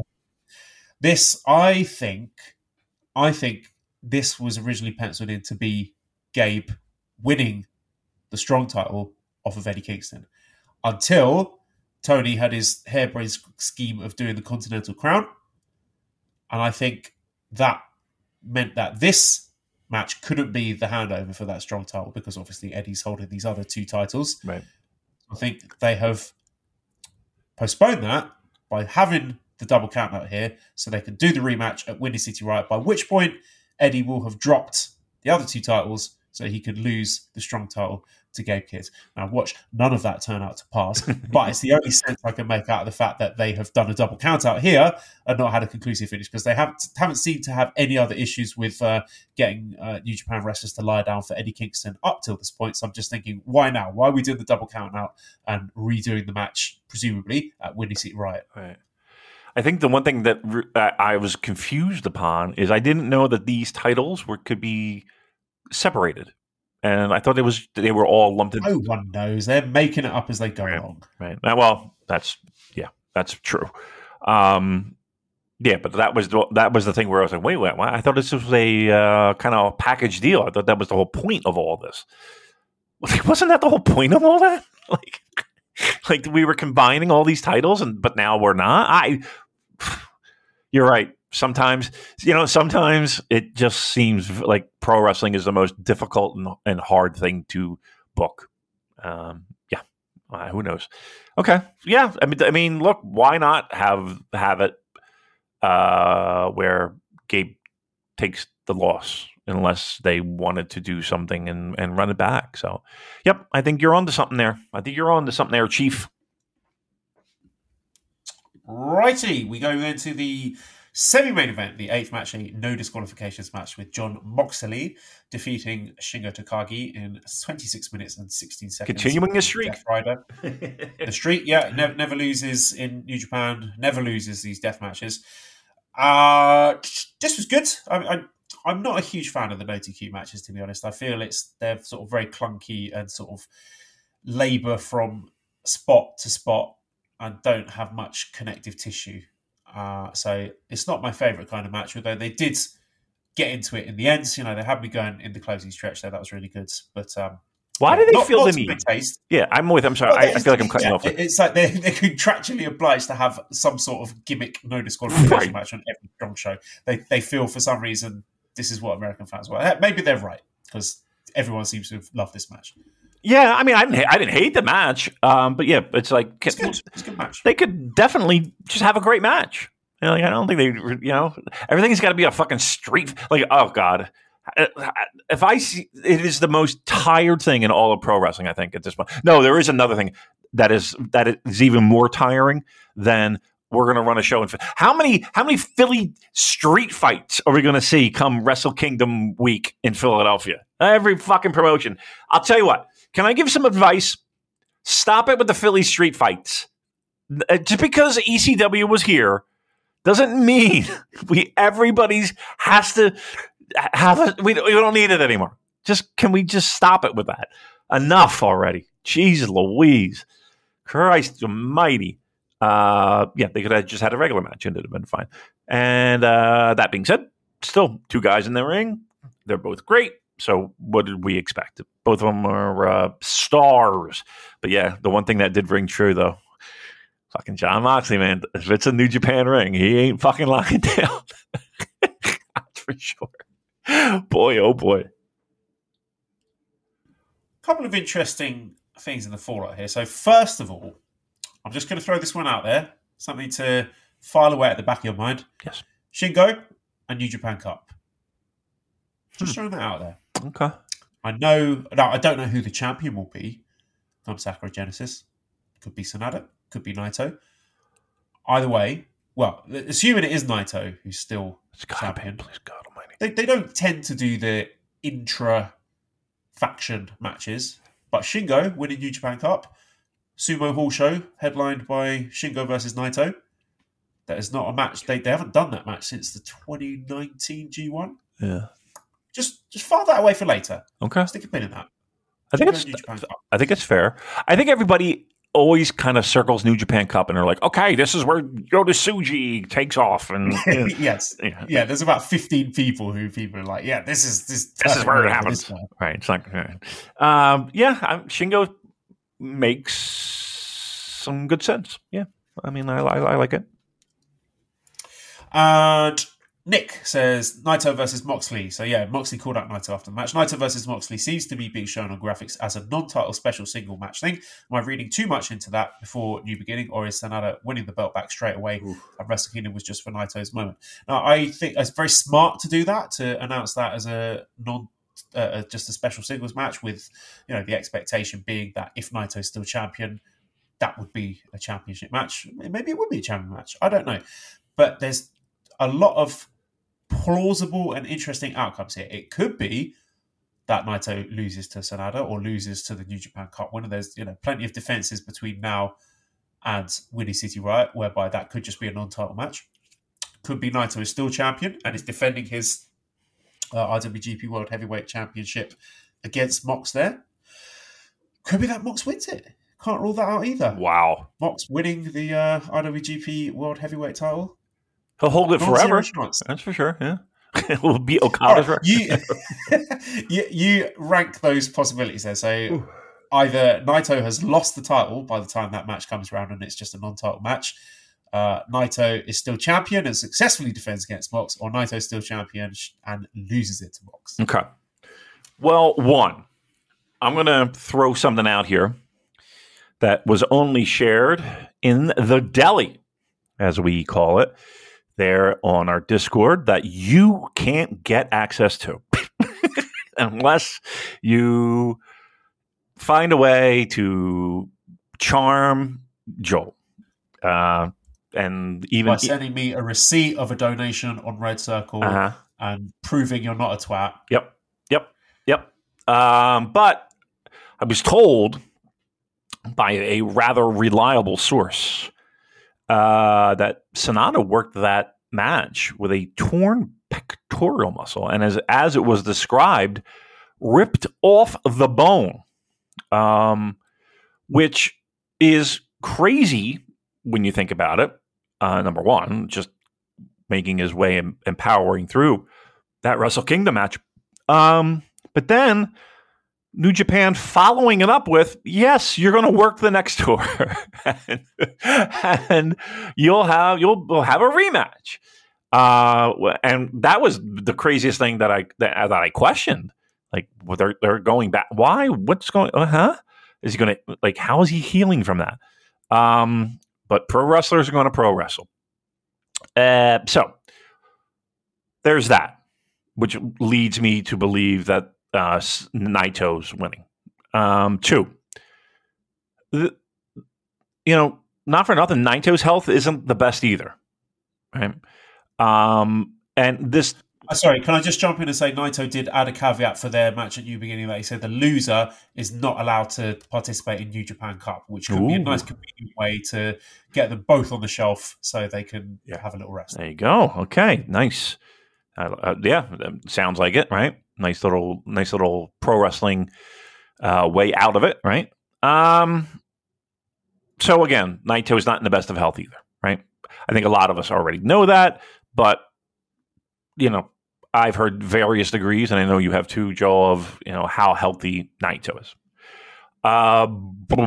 Yes, I like the fact that at the very least, as of right now, they didn't tip their hand and say, "Okay, title match," when he still has defenses that still need to occur. I don't think Moxley's winning any heavyweight championship. Once again, I'll say stranger things have happened, but I just can't see that happening.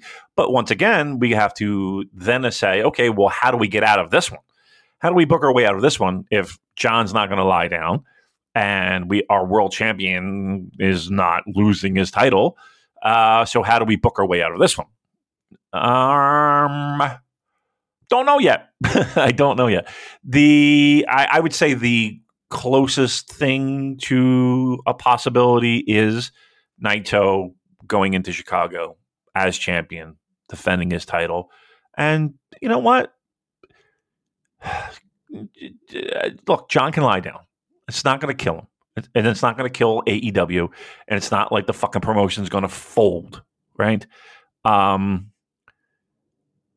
yeah, they kind of, maybe it's purposely they did this, Joel. I don't think that they had their sights set on Chicago, this show, and here's where you're going to finally lose. But, it is a nice little thing where, okay, here's a guy who hasn't lost in a New Japan ring. Now he's going against the world champion. Something's got to break. Something's got to bend. So, yeah, as long as Moxley loses, I got no problem what they do. I can't. Give me, once again, heart of hearts. There's no way Sonata's winning this fucking belt, right? No. No. Okay. All right. Then there you have it. Naito, Moxley for the title, Chicago. And we'll see how we book our way out of that one. Okay, so then, main event, Kazuchika Okada defeating Will Ospreay, 28 minutes, 34 seconds with a Rainmaker. Very good match. Yep. Not their best. I think if I'm ranking their series, I think my favourite is actually the Wrestle Kingdom. Was it Wrestle Kingdom 16? I want to say, where they had the main event there on the night 2, and then the G1 final. G1 final was great. Oh my God, yeah. That really great. This felt like greatest hits, and that is a sort of a running theme with these US shows that when you get your Okada Tanahashi, whatever, it feels like a greatest hits match rather than them necessarily sort of pushing to have the next best match in the series. And but again, I'm not damning it with faint praise. I thought it was really excellent main event, very worthy of the spot, and a remarkably decisive win for Okada. There was no sort of crazy back and forth final sequence where Okada's like squeaking out the win or being pushed to his limit, or Ospreay's coming really close to getting it. The end of it, he ate those 3 lariats and was basically toast. And then Okada just put him out of his misery. You know, we got the wrist control stuff, little Wrestle Kingdom 10 callbacks, and big exclamation point, Okada's the better man.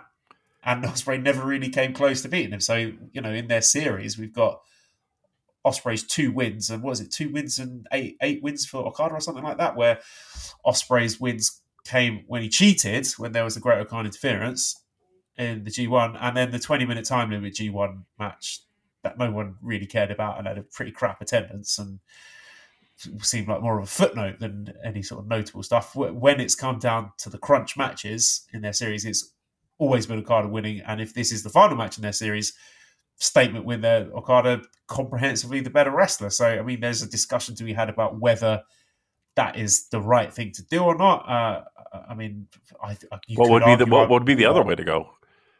Well, I mean, some people have said like, they should have given at some point Ospreay the big win, like let Ospreay have he's leaving to win the G1. Well, yeah, this is what I'm saying. I think New Japan have been vindicated in not giving Ospreay that big Wrestle Kingdom main event win or G1 win because he's leaving. Right. And I don't think giving him one of those wins would have made him stay. I don't think them not giving him that win has hurt his star power in Japan because the Japanese fans seem to adore him.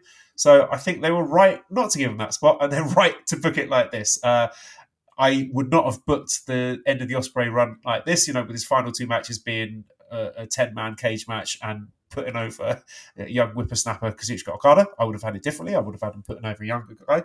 But I can't argue with the outcome here. No. Yeah. Dominant win in the feud for Okada. What do you think? Yeah, I mean, look, nobody knows what the fuck's happening with Okada at this point, right? So I think it's safe to assume that if he's there, he's not losing. And we wanted Will to fucking put over everybody he could on the way out, to be quite honest. No, why would I don't understand why anybody would put come on. I'll tell you what, but no more whites in New Japan. No whites agenda. Wow. No white wrestlers should ever win anything Lord. ever again. God Almighty! Come on.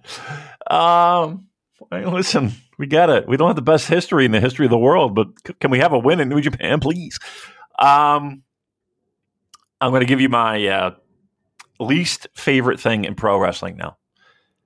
You ready for this? I actively hate the hug at the end of a match between 2 guys who apparently didn't like each other and had something to prove with each other. Like this thing where everybody's got to hug each other and sob on each other's shoulder, and I'm so sick of it. It is. Oh, I didn't mind it. Oh, enough already. Ken, stop. You know, I had a rather large discussion of pro wrestling to someone who is within the confines of the business. And we were talking about the idea of what we do and how convenient it would be if promotions kind of worked with outlets like us and others for information and to verify information and stuff like that. And some of the feedback I got back was kind of like, that's okay. I don't know what, like the idea of pro wrestling still having to be somewhat of this cloaky mystery behind closed doors and behind the curtain thing that is an element of pro wrestling, right? And I'm like, okay, I don't know if I necessarily agree with that in 2024. Like it's not 1976, but okay. And then like a promotion does some stuff like this.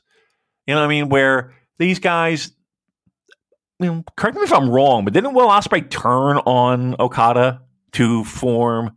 Yes, you know what I mean? He did. I don't know if you watched the backstage comments afterwards. There was a really heartfelt, a sort of strangely understated promo from Ospreay where he was talking like genuinely from the heart about how grateful he was for Okada, who basically just looked after this kid when he come over to Japan. What was it, 2016, I want to say, and made sure he was well looked after, and if he needed a doctor, an English speaking doctor, he made sure that was all organised for him, and was always checking in with him and making sure that he was all right. And I think that's what we saw at the end of that match. It was just gratitude for him towards someone who has basically been outside of kayfabe and to some extent his big brother, and has looked after him during a time in his life when there was a lot of upheaval and turbulence and done right by him. So whether or not that should be what is presented in the zany world of pro wrestling, where they're trying to sell drama for fake fights, that's another conversation to have. But I appreciated it as just a little sort of insight into the relationship that they had as men. Okay, and I appreciate that too. I like that. That's fine. I think there's what I guess my question is this: is what do you want me to do? Because we do this show for a select audience, right? Let's be truthful, and we get it. I feel like we're not. We get it. But so how do you want me to react? Like, is this what you want me to? Because I'm in. I got no problem with saying, okay, these two guys have the highest amount of respect for each other, and yes, the whole backstory, what you just described, that was described in that interview. Okay, I get it. I'm with you. So, but how do you want me to balance that between okay? You know what I mean? Like, where is that? I understand that pro wrestling right now is this blurred thing. The line is, but you can't have it. Can you have it both ways? I guess is my question. Can you have it both ways? And look, I'm not saying we go back into the dark ages.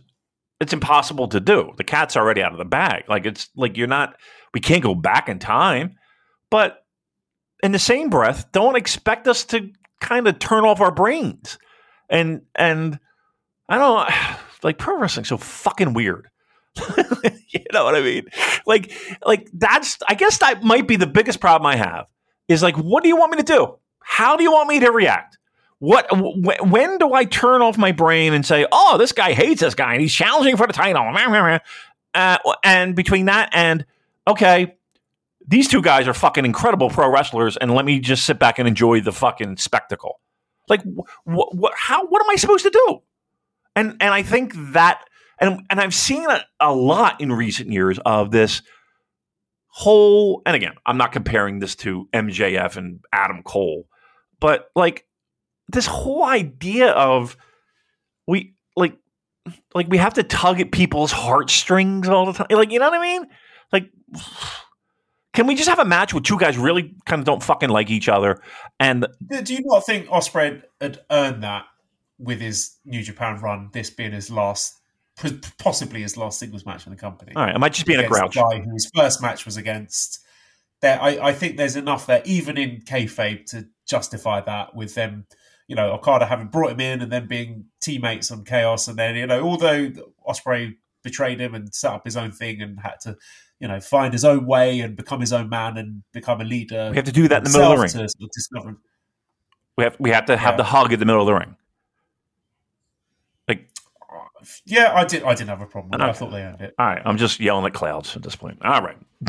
You're entitled to your interpretation. I think that's what makes it an interesting podcast. If it was always just us circle jerking, then it will be even more unlistenable than it already is. We value that disagreement. All right. Fair enough. There was a big post-match beatdown, so the War Dogs came out. Now, I know this was primarily to build the Osaka Cage match, but I did note that the first action with this this run-in was David Finlay hitting Okada in the face with a shillelagh. So again, I'm asking you to file that away for later. Okay. I know I'm not saying that we're going to go straight into a Finlay versus Okada program, but not for nothing, as we say. It could have easily done something different, Okada just rolling out the ring or whatever. Or I don't know. I'm reading significance into that. Is David Finlay the guy that puts him out? Is what you're trying to tell me? What, Okada? Yeah. For Okada's final match in New Japan, he's going to put over David Finlay. Yeah? No, the other way around. I'm saying David Finlay beats Okada in some type of stip match where he's got to fucking leave. Yeah, that would be great. I love it. Okay. Fingers crossed. I'm not saying that's what's going to happen. I mean, I don't know what kind of situation it is. But again, just stick a pin in that. Scott says, hypothetically, this was sent in a while ago. He says, let's say Ospreay is out after Wrestle Kingdom, which is, what's your main event rotation? Okada, Naito, Sanada, Tsuji, Shota. Is it time to graduate Hiromu to heavyweight? Anyone else you would add to the heavy scene? So let's just say who's going to be your big four going forward? Well, Naito, I think, again, health always a factor and a consideration with him, but I think he's there. Look, I don't know what's happening with Okada, but if he's staying, he absolutely is in that mix without question. I think Zach is one of those guys that needs to take even a further step up. Look, I don't want to put any of the four musketeers in the mix because we all know it's happening. We just, are impatient and we don't know exactly when. But I would hope that's sooner than later. But of those three guys, they're definitely in the currently. Hiromu's I can't see being a heavyweight. I'm sorry. I just think and I said it last week. Nobody complained about Liger being the ace of the junior heavyweights for years. And yep, he had a couple little tastes of heavyweight action throughout his career, but he's always a junior. And I'm sorry, I don't see Hiromu being a heavyweight unless they completely disband juniors. Just don't see it happening. And then, I mean, I would say Shingo, but eventually that's going to run out of gas. He's not 20 years old either. It's amazing what he's able to do. But I say that now, but you look at guys like Minoru Suzuki, who, before more recent times, he was a guy that was a little up in age and able to go. Let's leave it at those three. Let's leave it at those three for now. I think that's a good mix. Multiverse A says, other than the production botch with Jeff Cobb's nameplate under Riddle, thus really the surprise, Battle was a pretty great show. Are you in favour of more Perry-like excursions, for lack of a better word, and in the future, will Damon be going to Windy City Riot? I have no plan. I have no money. There's nope. No, I will not. Unless things really change. And plus, I have a destination wedding to go to in late February, March. And I truth be told, I don't know how I'm doing that. And it's something that I got to go to. And I want to go to, but I just don't know how I'm pulling that off. So that being said, unless a miracle occurs, I can't see me being in Chicago. Marky says New Japan are already advertising 2 big matches for the Chicago show in April when delaying match announcements have hurt them forever in the US. Is this a change with the new leadership of Tanahashi and co? How much of this do you think we can attribute to our new president? Well, like I said a few times, I mean, it's my understanding that he's not sitting there with a bunch of Excel spreadsheets balancing the budget. But I do think that he's slowly going to take more of a leadership role. I think where we are now is that he is a voice in the promotion that has ideas, and I'm sure that he's contributed those ideas in the past. Maybe it's a little bit more front facing, but it's not like he's a president of the company in a way that a lot of people might think of someone coming in. Like, he's not Obari, he's not coming in that way. I think he's more of front facing, able to contribute ideas, able to contribute stuff, and again, being groomed for that position is going to take a little bit more work than him just plopping in a chair and saying, I'm the president now. I'm in a big chair. That's my board. Very important. So we're going to be more than that. So, but is his influence maybe being felt? I'll tell you what. We talked about that direction. We talked about that it feels a little bit more At least there is a plan. That might have his stamp. That might have his fingerprints all over it. Who knows? I'll be optimistic and say, sure, why not? Let's say it is, and if it is, it's a really good start. I wonder if this might be affecting the AEW relationship. Andrew says, if Danielson goes 0-2 in New Japan in 2024, will that put you in a more positive mood about the AEW partnership? Booze, this is a really old question, but she said, isn't discussion about Tony Khan hoovering up talent just history repeating? Isn't this the same discussion we had during the heyday of Triple H, NXT, and WWE going after the indies? So I think it's a good chance to sort of touch on the AEW relationship because I am more enthused by what I've seen in recent months. It's looking a lot more balanced, a lot more healthy. I've enjoyed the contributions that the AEW talent has made to New Japan. I think things like Gates of Agony in World Tag League was a net plus.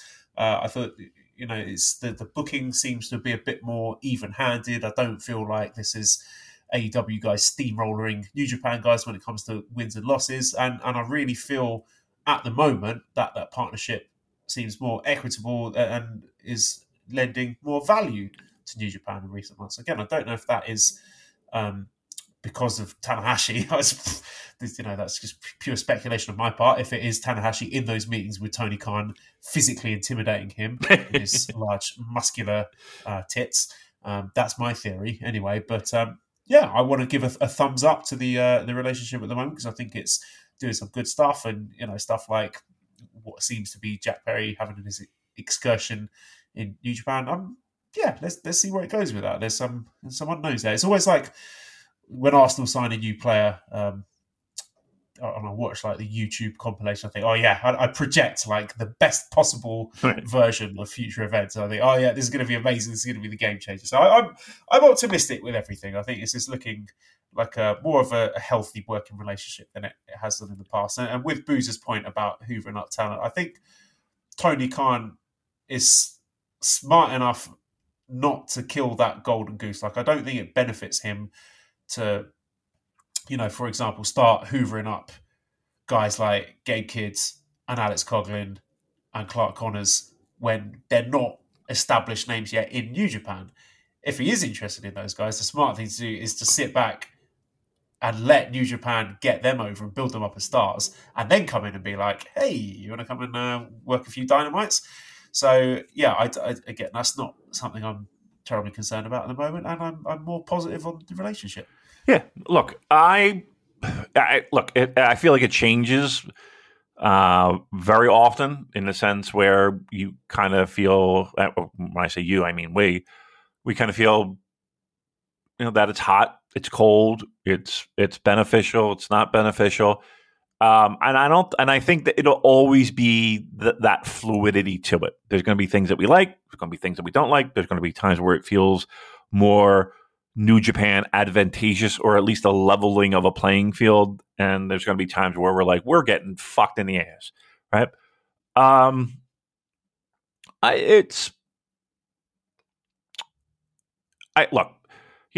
often, not often, but every once in a while, I'll think about, well, what would it be like to be Tony Khan and have that much income to be able to say, okay, I love pro wrestling. I'm a huge fan of pro wrestling.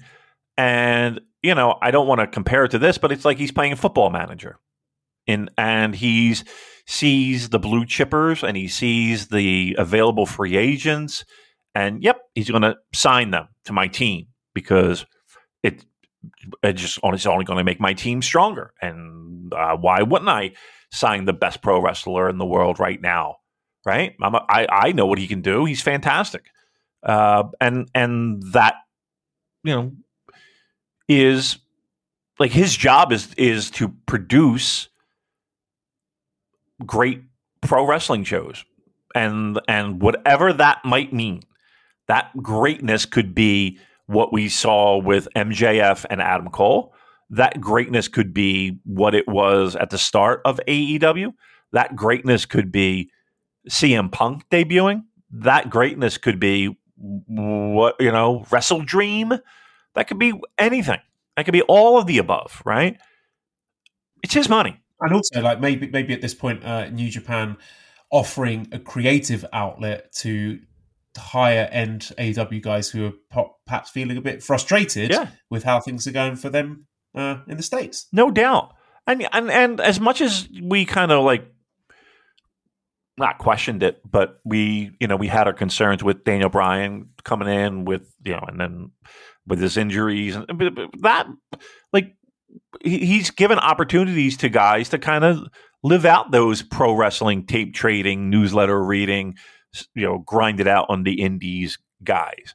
Like as much as we kind of goof on it a little bit, Eddie Kingston is as much of a fan of pro wrestling as we are, and if not more. Like, he was there in the middle of it, trading tapes, doing his fucking, Jeff Lynch compilation tapes, and like he was in the mix and a massive fan, and there's nothing wrong with that. Like, look, if I'm in that mix, if by some reason I got more involved in the wacky wild world of pro wrestling, you don't think I would be exactly like what the fuck they're doing? I would want to live out every fantasy that I ever had when it came to pro wrestling. Right? Somebody called Beulah McGillicuddy. I need to live out every fantasy I've ever had. You know what I mean? It's that. Why not? And at the end of the day, guess what? It's Tony Khan's money. And if he wants to spend it hoovering up talent, who am I to say? Don't do that. Save the integrity of what I like. He's helped getting the whites out of New Japan. He's helping our What is it with the white? Stop. What am I? Let him cook. I love the white. I am a white. Come on. I'm Jay White. I don't like it all. All right. We should get over this. Let's preview the show in Nagoya. So this is coming up on Saturday, January 20th, in the Aichi Prefecture Gymnasium. We have kickoff match Shoma Kato against Katsuya Murashima. First match, Honma and Shota against Yujiro and Ren Narita. Second match, Callum Newman, Francesco Akira, TJP, Henare, Jeff Cobb against Drilla Maloney. Clark Connors, Gabe Kidd, Alex Coughlin, David Finlay. Third match, we've got Wato and Despi. Oh, good. They're teaming up again. Happy about that. Against Sho and Kanemaru. That should be good. I like that one. Fourth match, we got Togi Makabe, Ishii, Tanahashi, and Okada against Fujita, Shane Hayes, Mikey Nichols, Zack Sabre Jr. Fifth match, Bushi, Hiromu, Tsuji, Shingo, Naito against Taka, Doki, Yuya, Taichi, and Sanada. So a lot of multi-man matches on the front half of this. Then we get into the back half. We've got the sixth match, the KOPW 2024 provisional match. It's a 10-minute Ishimori ring fit match where in between every few minutes they have to do like little CrossFit training or something. I don't know. I've not looked exactly terrific. What it is, but I'm probably Ishimori to retain that. I don't know. It could be quite funny and silly, but it's not giving me much hope for the Great Okan is going on a run 2024 campaign. Prediction there for you? Oh, why is it not working? Don't care. I tried to do. Okay, terrific. Okay, terrific. I was going to do it 7 times. Terrific. Okay, terrific. Okay, terrific. Okay, terrific. Okay, terrific. Okay, terrific. Okay, terrific. Okay, terrific. Okay, terrific. This is more entertaining than the KPW match would probably be. Hey, look, well, it beats. Okan proposed a bull rope match. You know, one of those shit matches where they have to touch all four corners. So at least it wasn't that. Yeah. Who do you think is winning KOPW provisional? Yep. Taiji Ishimori will be winning this. Why not? Yeah. Seventh match is so this is they're only defending the strong openweight tag team championships here. So this is ELP and Hikuleo defending against the challenger team, Chase Owens and Kenta Stinky. Yeah. Wowzers. So this is the first of 2 championship matches between these guys. I don't know what the second show is. I guess the Osaka show or the Sapporo show where GOD will be defending the IWGP tag championships. But here they're just defending the strong openweight tag championships, which, maybe Kenta and Chase Owens win, and they might defend that in Chicago against Tom Lawler and Fred Rosser. So maybe Tom Lawler and Fred Rosser can win it off of the dastardly Bullet Club team. But I have no interest and no use for the Chase Owens and Kenta tag team in the Year of Our Lord 2024. Yeah, I'm okay. You know what I didn't know? I didn't know Kenta. Does Kenta live in Seattle now? I think so. I think he's in Florida, isn't he? That's what I thought. Wasn't he tweeting or Instagramming stuff about how he was shocked that you had to have a COVID vaccine to get a green card? And really? If you live in Florida long enough, that's what happens to you, isn't it? Well, Florida is kind of its own world, so I don't know. I don't know. I don't know the laws in the very conservative state of Florida. Who knows? Kevin says you prefer a double, triple champion defending titles separately, such as what GOD are doing with their 2 Owens and Kenta matches, or together, akin to Kingston defending his 3 titles at the same time against Gabe. Neither. There's too many titles. Get rid of at least half of them. I don't like either of those, to be honest. But yeah, no, it's silly when I'm going to defend this title against you on this date, and then this title on this other date. It's preposterous. I mean, honestly, that's what you're doing there. You're telling me that, once again, none of these titles mean anything. The whole purpose of the idea of what was the purpose of combining? Whatever. I'm gonna just whatever. Let's enjoy pro wrestling. Yeah, don't analyze it. Just roll up the newspaper and hit New Japan on the nose and say no. Right. Bad New Japan. Yep.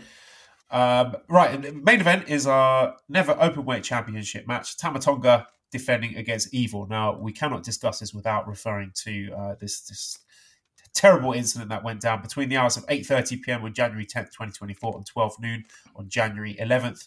JST. Tama Tonga's profile was erroneously erased from the New Japan profile page, and Evil was incorrectly listed as the Never Openweight Champion. NJPW has come to learn that these alterations were made by staff members under extreme duress at the command of Evil. After reviewing video evidence, these alterations have been amended. We apologise to fans, and particularly to Tama Tonga, for the confusion and distress caused. This was extremely funny when this popped up, and the first person to acknowledge this happening on the website. I don't know if you were following this, where Tama Tonga was suddenly removed and Evil was put as the Never Openweight Champion. First person, you know who the first person was to acknowledge it? Can I guess? You. You can. No. It was Evil. Oh. Which might have been a little hat tip that perhaps this might have been possibly just throwing it out there, a storyline thing. Ooh. Whereas we had actual journalists saying, the Tama Tonga's contract has been terminated. I'm going to investigate and find out if there is any truth behind this and what's going on. But yeah, that was probably the giveaway, what was going on here. I had some fun with it. I thought that it was a House of Torture hacking bit, and a very funny one. I thought it was really funny. I don't know if you see this security footage of Evil walking into the little pokey office and intimidating the guy or girl, I don't know. I thought it was a young lady. Yeah, a young lady. Maybe it was a young lady, yeah. And Chris Charlton just sitting there doing nothing. Come on, Chris, you're protecting your colleagues. Once again, Step Chris. if you had a moustache, you could have stood up to Evil. He would have been intimidated by the manly facial hair and would have backed down. But I thought that was very, very funny. And you might not like Evil, you might not like House of Torture, but you cannot fault their commitment to the bit. Yeah, no doubt. I 1,000% agree. The idea of the physical intimidation of New Japan staff. And I swear to God, I'm watching it. I'm like, come on, Chris, do something. I mean, take a bump. Come on, buddy. You can do it. Nothing. He just sat there like a wimp. That's right. Embarrassing. How do you look at yourself in the mirror? I mean, look, you're going to go down. There's no doubt. And it's going to hurt. No doubt. But you gotta come on. Got to show some backbone, some spine, please. Just sat there. That was sad. That was sad to say. He was, what's the word I'm looking for? Demasculated? Emasculated? Is that the word I'm looking for? He was made to look a fool, as what he was. But all kidding aside, I thought that was a good little bit. You know what? If there was a fuck up, if there was a thing, if there was a whatever, you know, they made the most of it, and I loved it. And the idea of them kind of leaning into it a bit, I dug it. I definitely thought it was a good job. Whoever said let's do this little bit, I tip my cap to. If that was you, Chris. Excellent job. Well done. So this could potentially be Tama Tonga's last match in New Japan. So I'm expecting Evil to win. And whenever we have Evil winning a match, that's probably going to be a bit of shenanigans going on. So I can't say I have particularly high hopes in terms of the match quality. But if I'm remembering correctly, they did have quite a hot match and a good closing stretch last year. So or maybe it was the year before that. I can't remember. So there is a potential for this to be good. So one, do you think this is Tama Tonga's last singles match? He may get a send-off match later on in the tour, so this might not necessarily be the last New Japan match, but do you think this is the way out for Tama Tonga? Do you think Evil wins? And what are your expectations in terms of match quality? Well, if it is, I would hope that this would be a nice, fun, goofy, shenanigan-filled 10, 15-minute sprint. And let's lean. If we're going to lean into it, I know this might shock some people, but if we're going to lean into it, let's lean into it. Let it be just House of Torture fucking up the whole entire thing. And yes, if he does, if this is it, he's going to look at the lights. But I have no problem leaning hard into the fact that House of Torture are a bunch of fucking dicks and pricks and cheaters and all of the above, right? Let's lean into it. Because once again, when the time comes, like some of the best moments, and I think everyone can agree, and it was made good because of the company kind of leaning into the idea that nobody likes these guys and these guys are ruining everything and blah, blah, blah, is when House of Torture would get their asses kicked and they would look like the Keystone Cops and they would look like a bunch of boobs. And, we were getting one up on them, right? Always a fun time. Well, sometimes you got to reset that. And if a guy's walking out the door, then let's lean into that again, so that when the time comes for them to get their asses kicked again, then it'll be a little bit sweeter, right? So, truth be told, it could very well be his last. I don't think anybody's going to, lose much sleep over that.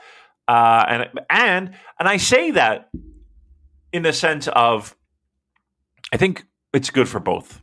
It's good for the company. It's good for him. And if he can be home closer to his family, if that means WWE, if that means AEW, if that means NXT, if that means TNA, if that means fucking working on a casino floor, I don't know. But again, those are the scenarios that I would like to see if, in fact, this is it for him.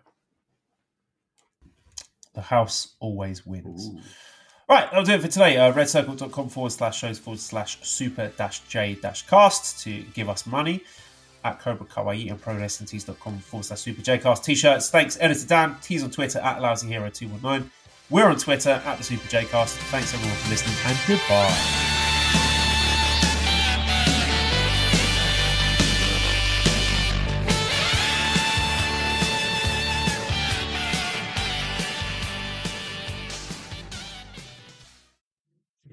My name is Tyler Fornes, and I am one of the co-hosts of The Good, The Bad, and The Hungy AEW podcast here on the Voice of Wrestling Podcasting Network. We take a broad scope approach to the world of All Elite Wrestling and the entire universe of Tony Khan. We talk about the big matches, the big stars, the promos, the storylines, and we also look at it from a big picture perspective.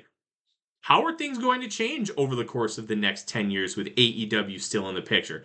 How are companies like WWE going to adapt and adjust to AEW? And are they going to be a similar way like they did with WCW in the late 1990s?